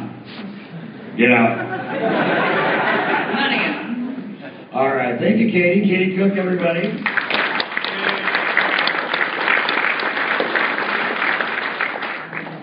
All right, JM. We made it all the way down to you. The Adventures of Augusta Wynn. Now, first of all, you've done a lot of pretty intense, cerebral, real adult works in the past. What sort of led you down the path to creating an all-ages? Well, I've done all-ages stuff before. I did a Badazad with Mike Blue. We also did the Stardust Kid. And, something can have, how do I put this? You can have all the adult themes you want, be as cerebral as you want in an all-ages comic. I think Madeline Engel had a line where she said something like, whenever she wants to write, I'm going to mangle the quote, but I'll get the essence of it. Whenever she wants to write something really challenging, she writes a children's book. You know what I mean? Because it allows, these kinds of fantasies, first of all, allow for such incredible world building, and to write something that you know that an 8-year-old can read and enjoy, and then their 35-year-old parents can sit down and read and enjoy, and to find the spot in between where you're going to please both those people, where you're not going to write down, because you want it to be challenging, you want it to be cerebral, you want to explode somebody's imagination, whether they're 8 or 35, Right. So I really love working in this world, this all ages world, and I think we need a lot more of it. Yeah, I agree. Well, it shows. Moonshadow was really an all-ages comic, except it had sex and violence in it. If you took that out, if you took out all the nudity and sex and violence and bad words, it really was sort of an all-ages adventure. Kids love violence. Anyway, so, fantastic. Well, why don't you tell us a little bit about the book itself, like where the story come from? What is it? Yeah, the story is the first time I ever came up with a project that started not with a concept but with a name. Okay. I was sitting on my back porch with my wife, and it was a really windy day, and a gust of wind came by, and being a writer, ooh, a gust of wind, what a great name, Yeah. I had no idea who she was, what she was, so I kind of just filed it away, and over the course of 6 months or a year, other character names started popping up, and I started to get these sort of vague glimmers of who these people were. And I finally got an image of Augusta in my head, who was wearing a Victorian dress, and she had an umbrella, and she lived in a castle. And I'll tie this in with our wonderful artist Vasilis Godzilas, which is very hard to say. He's from Greece. It's not a made-up name, it's real. But if you look at his stuff, he's incredible. So one day he sends me out of the blue this sketchbook that he's done. Just, like a little limited edition sketchbook. And I'm flipping through the sketchbook, and he's never heard a word about Augusta Wind. He has drawn a picture of a girl in a Victorian dress with an umbrella standing in front of a castle. And I looked at that, and the top of my head exploded. I went, oh my God, he just drew my character. So I ran upstairs, emailed him immediately, told him about the book, and said, do you want to draw it? And he said yes, and we were off from there. That's fantastic. That's almost like the stories you hear about, like a casting room where the person walks in and they're like, that's her. Yeah, and as it's amazing enough when those things happen to you, with your own imagination as a writer, but when there's a second person involved in those sort of synchronous moments of magic, then you know you're on the right track. And this whole book, working on this book, has been like that every step of the way. It's been a really wonderful experience, and it's one of these stories that starts kind of small, and you think it's sort of the normal, girl from the real world ends up in a magic world, but it just keeps getting bigger and bigger and more fantastic. And the great thing about Vasilis is, he's the fastest artist I've ever worked with. I mean, he's unbelievable. To the point where I wrote the first issue full script. By the second issue, he was so fast, I was just writing half full. I was just writing the artwork and feeding it to him to keep up with him. And in between drawing the book, he'll be sending me 20 sketches of characters and this and monsters and alternate covers. And when we do the trade, here's a rapper. I mean, it's unbelievable. That's the right problem to have. It's absolutely the right problem. But then he'll send me a design for some creature, and I'll go, I needed someone at the end of this issue, and this is who this creature is, and I'll slot it in, or he'll send me something, and it'll spark something in my imagination, and I'll create a whole new character around the visual. And in comics, it doesn't get better than that. When you have that kind of inspiration coming from your artist, when you have the framework of your story all worked out, but he gets to slot in his own imagination and make the story even better. So it's been a wonderful collaboration. I'm really excited about this. That's fantastic. Yeah. Well, we're all excited about it too. But real quick, tell us about the Snabbit. Oh. The Snabbit is this creature who, I think he's hanging from the tree in that picture. Mm-hmm. He's half snake and he's half rabbit. Ergo, Snabbit. Very clever of me to come up with that name. Augusta, in the beginning of the story, is living in the real world.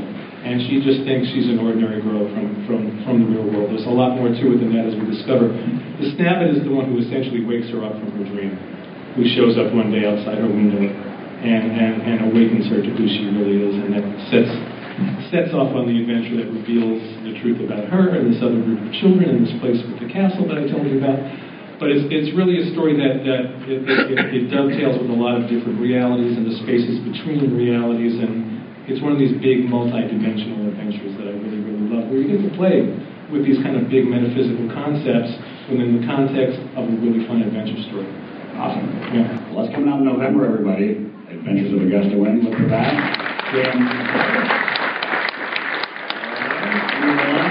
Star Trek. All right, Mike. We're about to make a big announcement here, and I'm going to flip the slide. Spoiler alert. Spoiler alert. You ready? There we go. So, Down to Darkness. we're getting the band back together. Actually, the second Blues Brothers reference. That's good. David Messina, who we worked with on the original Countdown in 2009, is drawing this 4-issue miniseries, which is a prequel to the movie that comes out next May. And the plan is to do what we did with the first Countdown, which is set the table for the next movie and hopefully give readers some insight and some added material that's going to make seeing the movie sort of add an extra dimension to it when you actually see the movie. So really excited about it. This is the first time anybody has seen the cover to number 1 here. I think David did an amazing job. And like the original Countdown covers, where each cover is going to focus on a different main character, and then they're going to join together. I think you can see in the lower right corner, there's a little piece of the Starfleet shield. When you put the covers together, they'll all join up into one image. So, yeah. So, Mike, what can you tell us about the series? Romulans, Ferengi, Klingons? So, there are a couple Paramount ninjas in the audience. They're kind of like air marshals. You don't know who they are, but if I say anything, you're going to know they're here really quickly. It's going to be pretty ugly. It's a movie. Comes out next year. And it's probably like 2 hours. Like, it's as long as other movies. Like, it's not like super short or, super long. It could be really good. And you should go see it multiple times. And hopefully, hopefully our comic can sort of enhance the experience for you. So we're all really excited about it. Were there any new challenges that you didn't face with the last Countdown series that were different this time around? Yeah, as you probably know, the next movie is wrapped in several layers of secrecy, and we've sort of had to account for that in as we work and as we're going to be talking about the Countdown to Darkness.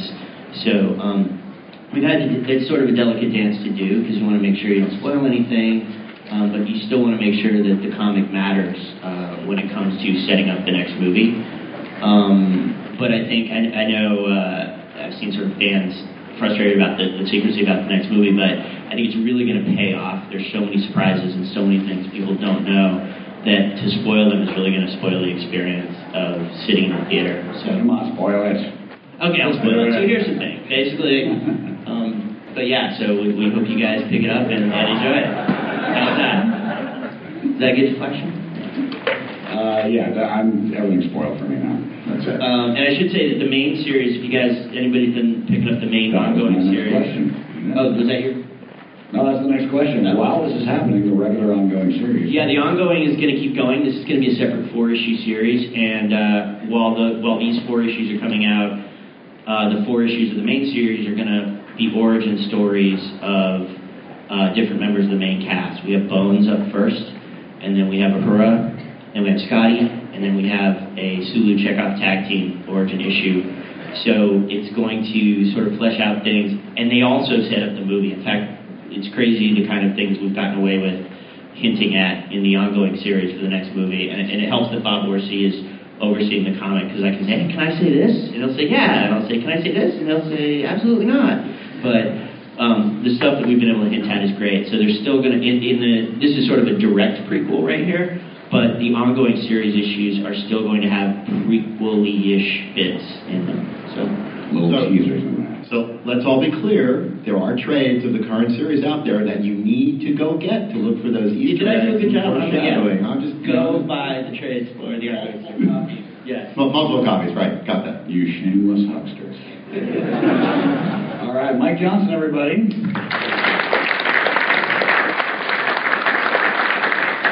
All right, a few brief announcements here, as if we haven't had enough crazy announcements over the panel, but there's a couple more.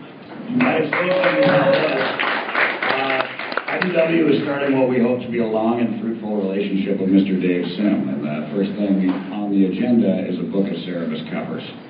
So it's going to be outstanding. And our fearless leader and CEO, Ted Adams, and Scott Doonbeer were up with him last weekend and just came back raving about the state-of-the-art work and what's available. And that's going to be awesome. We're also apparently doing a digital audio version of High Society that's in a format that remains to be seen. We're going to learn about that about the same time you guys do, I think. But we could not be more excited to be in business with Mr. Sim. Greg, you want to say a little something about Thunder Agents? So this is the surprise of the day, because I don't think necessarily anyone saw this coming, but Thunder Agents is in fact coming over to IDW, probably starting early next year as far as when we'll have some announcements and talk about what the new series will be. It's a property that I've loved since I was a kid. Of course, the classic Tower books were done by such legendary greats as Wally Wood and Gil Kane and Steve Ditko, and it's had an interesting past in terms of companies it's been affiliated with. Most recently and very successfully, of course, was at DC, where Nick Spencer did some great things with the series, I thought.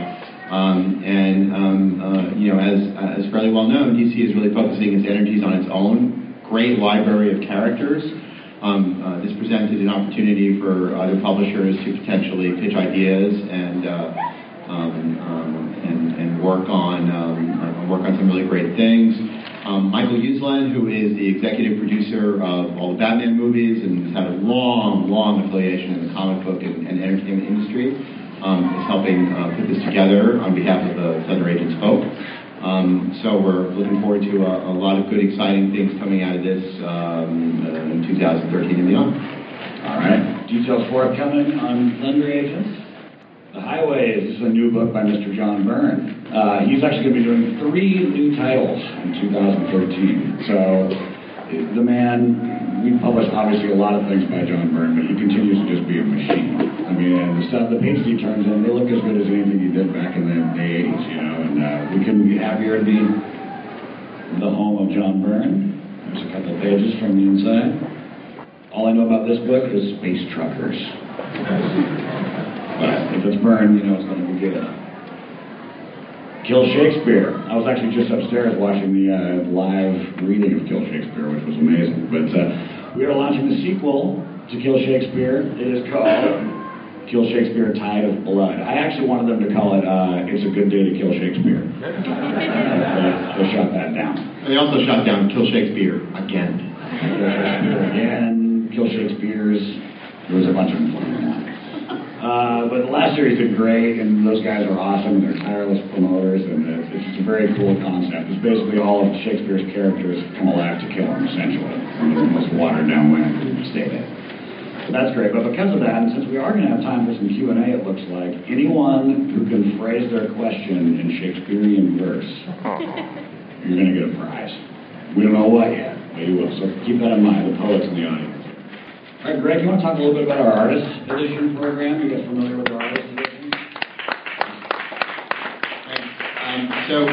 The Joe Kubert Tarzan just hit retail, I think, about 2 weeks ago. It's been obviously extremely successful and well received, like a lot of our titles.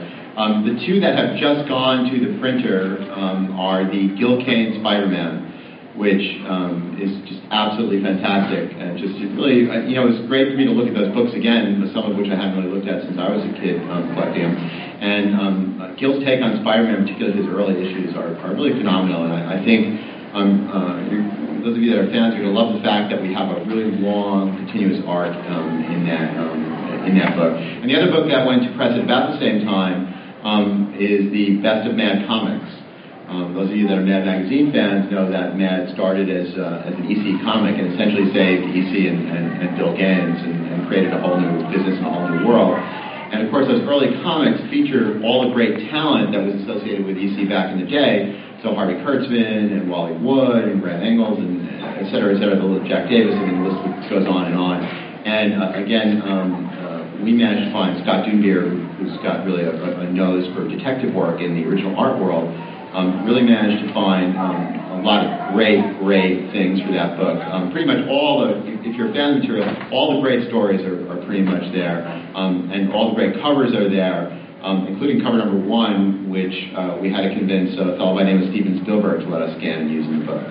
So all good things.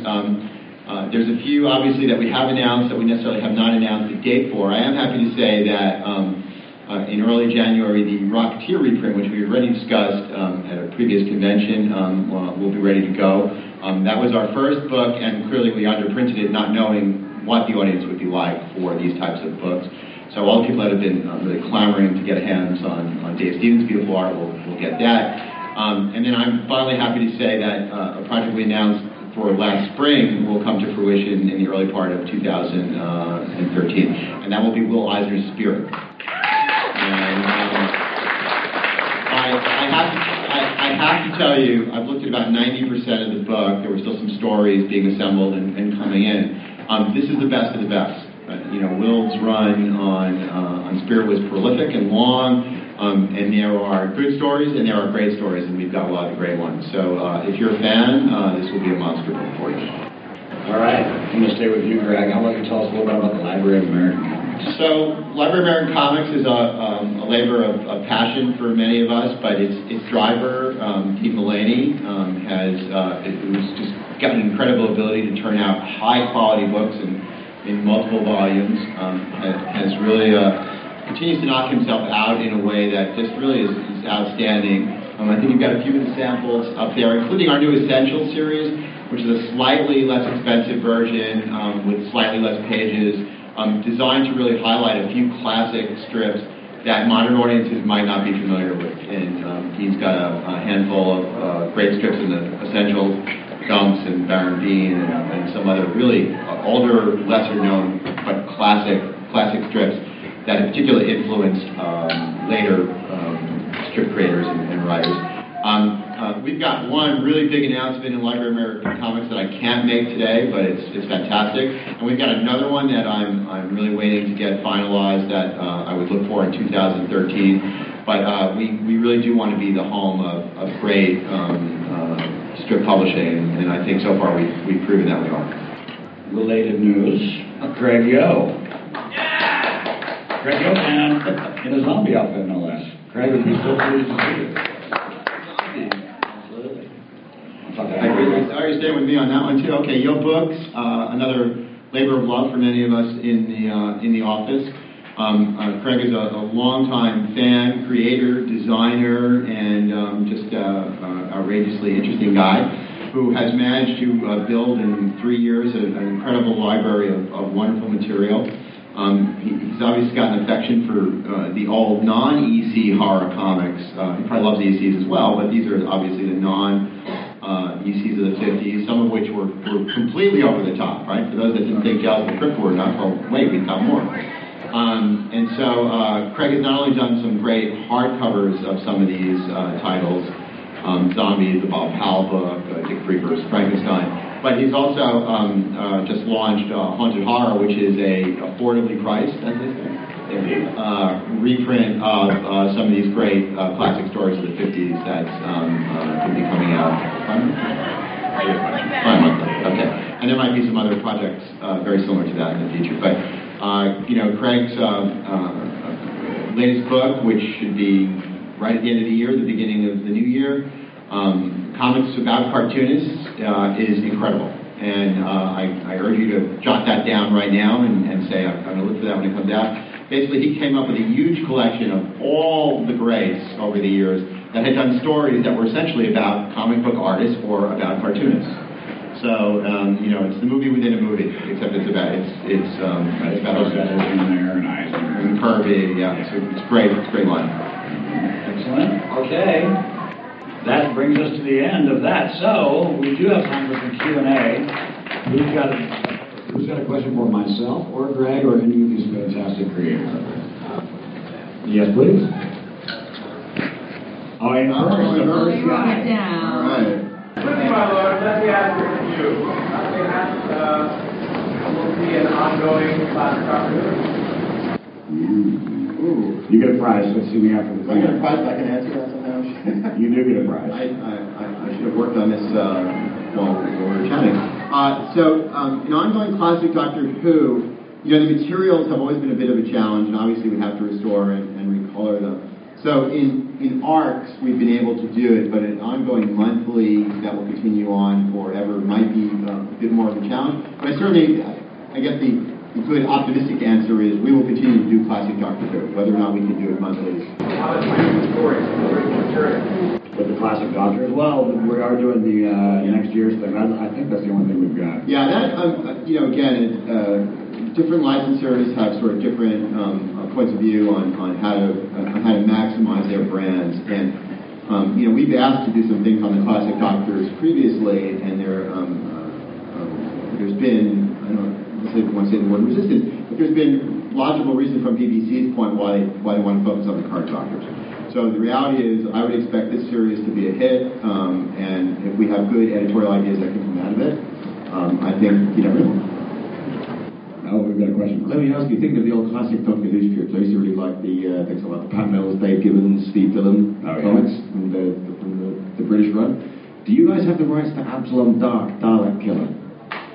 Yeah? Because I don't know about you guys, I would write that shit for free. There you go. We don't have there are again some rights issues over the years, and this happens with all licenses, particularly those that are really old. Agreements, contracts, relationships are not as clear as they could be, right, Adam? Right, okay. So in any event, the answer is we're always trying to do things that fans want. Whether or not we can always remains to be seen. But by the way, IDW, even though there's no T in the IDW, we are a tenacious bunch. So we don't give up. This is true. I for tenacious. There's a gentleman in the back wearing a baseball cap. Yes, that's you. I had a question. Are you doing anything else with the Fallen Angel series? You know what? It's funny you should mention that because the question is, are we doing anything with Fallen Angel? And the guy who painted Fallen Angel is sitting right over there, Mr. J.K. Woodward. I don't think there are plans currently, J.K. Do you know anything about them? Have you talked to Peter at all? Would you talk to Peter and get him to do something? I would love to do another miniseries with it, but I haven't talked to Peter about it yet. I know he's always up for it. Yeah. We're talking about sequels now for Star Trek Doctor Who, so. Well, maybe you're saying you might be busy? Is that right? I might be. All right. Yeah. Well, we'll bring that back to the office. And yeah, it's a great series. So, yes, sir. Mr. Van Nance, you down there?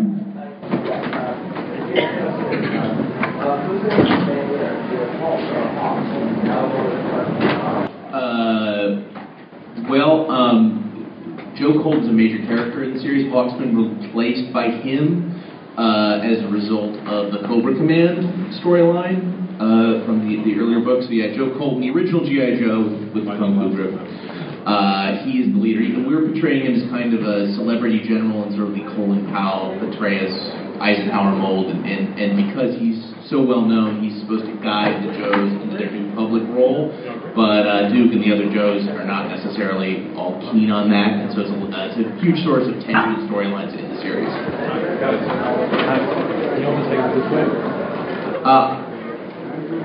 I haven't seen it.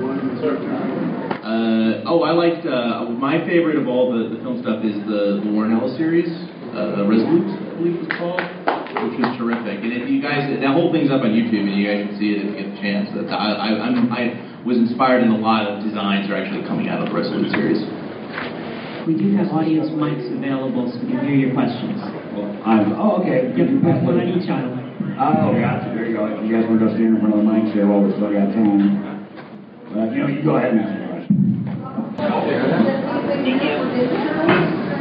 Oh, Ninja Turtles. Actually, let me really quickly just say contextually that IDW has grown exponentially in the last few years, and to do an hour panel, we were not able to talk much about Transformers and Turtles and Danger Girl and Rocketeer and Ghostbusters and probably 10 other series that we didn't get a chance to talk about today. But yes, there are some wonderful things for Ninja Turtles in the works, as there are for frankly all our brands. I will say that the most exciting thing at this moment for Ninja Turtles is that we've gotten our advanced copies of the Turtles Annual in our hands, which Kevin Eastman wrote and drew entirely, and got so excited about it, and you may have heard this, that it was originally going to be 48 story pages, and Kevin begged us to let him do 60, which we acquiesced and did. The book is phenomenal. It's, honestly, it's stunning, and I only, in comparison, being a long-term comic book person, I sort of only could picture if, in 1976, when Jack Kirby had returned, or in 75 to Marvel, if he had picked up Fantastic Four sort of right where he had left off, and you went, holy crap, that's, or even went back to some of the more peak issues, there's exactly the same feeling I had when I looked at the annual. So that's the most exciting thing in Turtles right now. But lots of stuff for 2013. All right. So now, I hope we're able to get to all of you guys. If we don't make it through all of you guys in the next 10 minutes, you can feel free to grab us out in the hallway and we'll help you with any. Yeah, it's a lot calmer out there than it is up in the other room. So yeah, that's true. That's true. But let's go ahead and let's start over here and we'll just go back and forth and see how many we can get through. Hast thou any word on Young Busters of Ghosts? On Young which? Young Ghostbusters. Young Ghostbusters. On Young Busters of Ghosts. The Busters of Young, but okay. Well, first of all, you got a prize. That's as good as I've seen. What do we got on that one? I don't have anything we're ready to announce yet, but we have something we have something very fun in the works. There you have it. And yes, gentleman in the red shirt, you ready? Yeah. Nice gummy shirt. Thank you. This is a question for all the writers on the panel. I think, Mike, you've already sort of answered this, but what restrictions and what challenges do you have when you're working with an existing film or television property, working with the expectations of fans or the property owners? Who'd like to tell you? You want to tell original stories and things like that, I'm sure. As writers. Well, I can tell you that on Doctor Who, they're super strict at the BBC about secrecy. I'm sure it's the same on Star Trek too. But yeah, they don't tell us anything about where it's all going. So that can be a little tough. They don't tell us what to write. But they don't tell me, at least. I don't know what other people's experience has been like.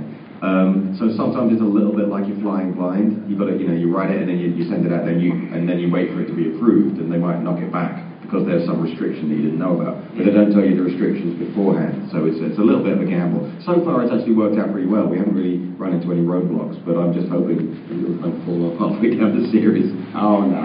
I'm betting that JM, this is one of the reasons you like to work on creator-owned projects.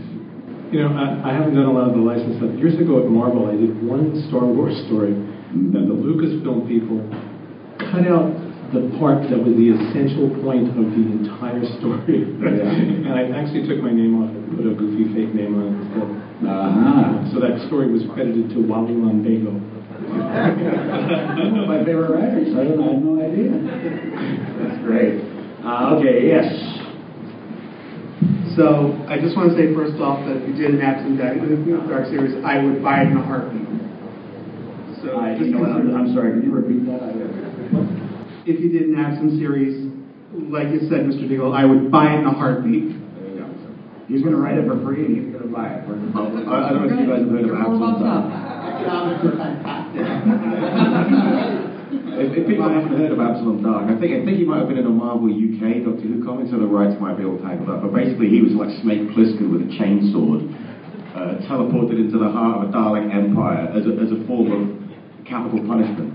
Because being teleported into the heart of the Dalek Empire is basically suicidal. So he just fought his way through them, and he kept deliberately throwing himself into more and more suicidal situations. Because he's such a tough guy, he kept winning. It was great. It's like the opposite of Doctor Who. Doctor Who's all about lateral thinking and intellectual solutions to problems. Absalom Dark is about chopping them in half with a massive sword. And so on to my question is, provided the Simulation Squared is successful, provided a sequel is successful, JK, if you had any choice of what monsters from either the Star Trek or Doctor Who universe that they would face, what would you choose? That's a tough one. It's something I thought about a lot. Just not just monsters, but pairings. I would love to see the Sontarans and the Klingons together, because that would be like an endless battle. They would just go at it until the end of time. So one of them is dead. I like the idea of assimilated Daleks. I actually did a painting of that. Just mixing the Borg technology with Daleks. Like they needed to be more menacing, but but I got the idea from Davros too, because he already looks like a Borg in a sense, So. Thank you. And those two are the major. Awesome. Thank you. All right. Yes, sir. Yeah. Hi. I'm actually curious what the plans are for the Parker series. When the fourth book is coming out, and if he's going to do any more after that. You want to take that one or shall I? We're not doing anything. Just no, I mean, who read the score? Are you guys all familiar with Darwin Cook's Parker books? Some of the best things we published. It's fantastic stuff. So there's a fourth book coming out next summer, I believe, right? So you should have taken this one from the get-go. The reality is, this is as close to a creator-owned license project as you get, because essentially, obviously, we licensed the Parker books from the estate of Colin Westlake. Richard Stark, as it were. But to make these books as great as they are, Darwin needs to work at a pace that makes sense creatively. So sort of lock down for next summer, I think I'd be more comfortable saying that by next year's New York Comic Con, that we will be more likely than not to have the new one out. But again, when you're working with a project of this scope and this talent, you don't put it on the schedule and then say why isn't it hit the time frame? So it will when it's ready, it will definitely be. No one will be more anxious than I am to get a finished copy in my hands to read it. So. All right. And just a quick follow-up: are there any hopes, concerns, impressions, fears about the movie? That were a lot of questions in that one question. We've seen as much as you have. We've seen the trailer. We're not tied in. It's an independent production, completely from what we're doing. I would like the movie to be good because I think that would be good for our brand, and I would obviously not like the movie to be bad because I just think that wouldn't be a good thing. But if it's going to be bad, I hope it's so bad that nobody sees it, and nobody knows. That would be my hope. I think we've only got a couple minutes here, so I would say probably the first two guys, unfortunately, on each side are the only going to. I'm sorry, but why don't you catch me right outside? I'll be happy to wait for questions. Yeah, we'd be glad to. But we don't want. I'm not sure who's next, but we don't want to. Nobody's started pulling us off the stage. Not yet. That's true. Let's go.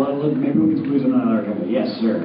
I'll make it quick. I just have one really statement to make. And I've been collecting comics for a long time, over 30 years, and your company is the first one to really treat their franchises with the respect and dignity. Wow. That they deserve. Yeah, you get a prize too. Catch me outside. And I think you also have the perfect blend of veteran comic creators and up-and-comers like B.D. Cook and J.K., who are fantastic artists in their own right, and you give them the chance for the public to really see it. Well, that's great to hear. Just for that, I just want to say thank you. Thanks a lot, and you are hired. That is really great, and just to sort of comment on that, and I honestly, I really do appreciate that, and everyone certainly back at the office will really appreciate that as well. But our philosophy has always been, and always will be, that we don't do things you're not passionate about, don't do things that the creators are not passionate about. I mean, and have some fun with it. And I'm glad you feel it shows. And now they're raising this on top of flag at us. Yeah, they are raising this. Okay, let's go.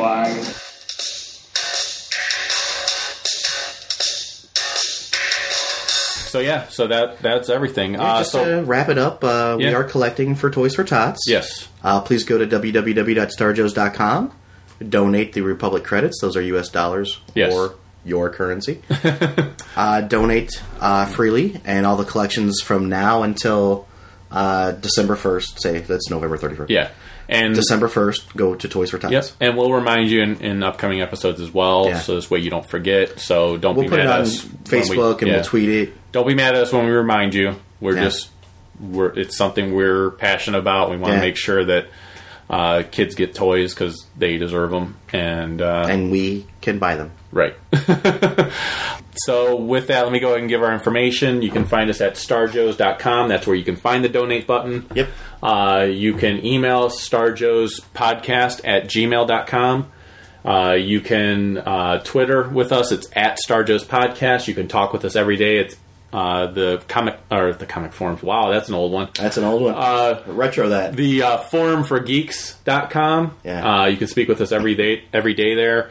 You can call us, leave us a voicemail. It's 440-941-JOES, 440-941-JOES. You can leave us an iTunes review if you remember from last episode. If you leave us a review, you can tell us in the review something you want to say something nice about. And you can designate which one of us or both of us that has to say something. It could even be your business. Yeah. Say something nice about... If you're a bakery, we'll talk good about your cupcakes. What about this? Let's throw this out there. If you want to promote something, Kickstarter, if you want to promote whatever you're doing, donate to Toys for Tots. Yeah. And then we'll promote it for free. And then tell us about it. Yeah. Tell us what you want us to promote. And we'll pimp it. But please leave us an iTunes review. We'd really appreciate it. We haven't had any in quite a while. I think it just helps it better with the show on iTunes. It gets I think more... July is the last time we got an iTunes review, possibly. Yeah, it just helps out a lot. Find us at Geekcast Radio. You can also find us on Stitcher Radio, which is a free app for your mobile devices, and then you can find Star Joe's in there. Yeah, Stitcher Radio, the smarter way to listen. That's right. I think that's everything. Yeah. Okay. Well, it's a season of giving. Give till it hurts. Absolutely. So, with that, we'll go ahead and close by saying the Force will be with you. Because knowing us is half the battle. Take care, everyone. Yep.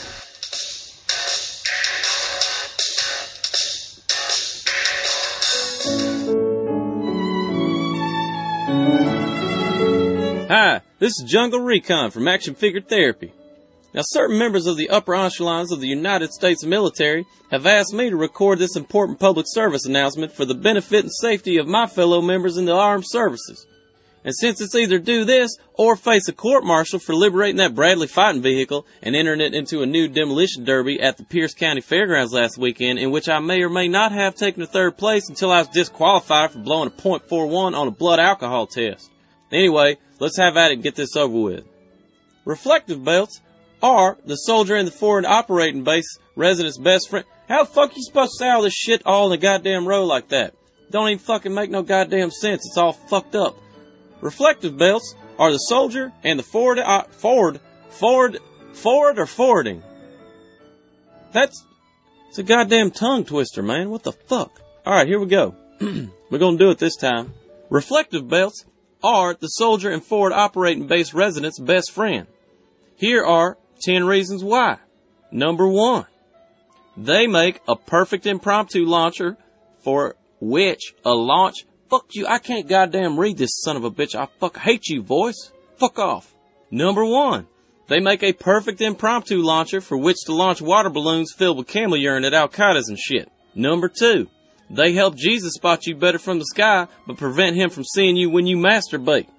Number 3, they're great for tucking your boner under whenever a group of lady soldiers goes jogging past you when you're out on patrol. Number 4, when worn right, they make fat, droopy titties look more supple and shapely. This is especially handy when serving overseas where alcohol might be frowned upon by the local customs.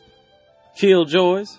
Number 5, they make a handy bandolier for condoms, and their yellow color accentuates the gold foil wrapping on magnums quite nicely in the moonlight. Number 6, they're great for joining together to make impromptu barracks love swings. Number 7, autoerotic asphyxiation. Google it. Number 8, you can twist them up and make yourself one attractive looking thong for trips to the beach.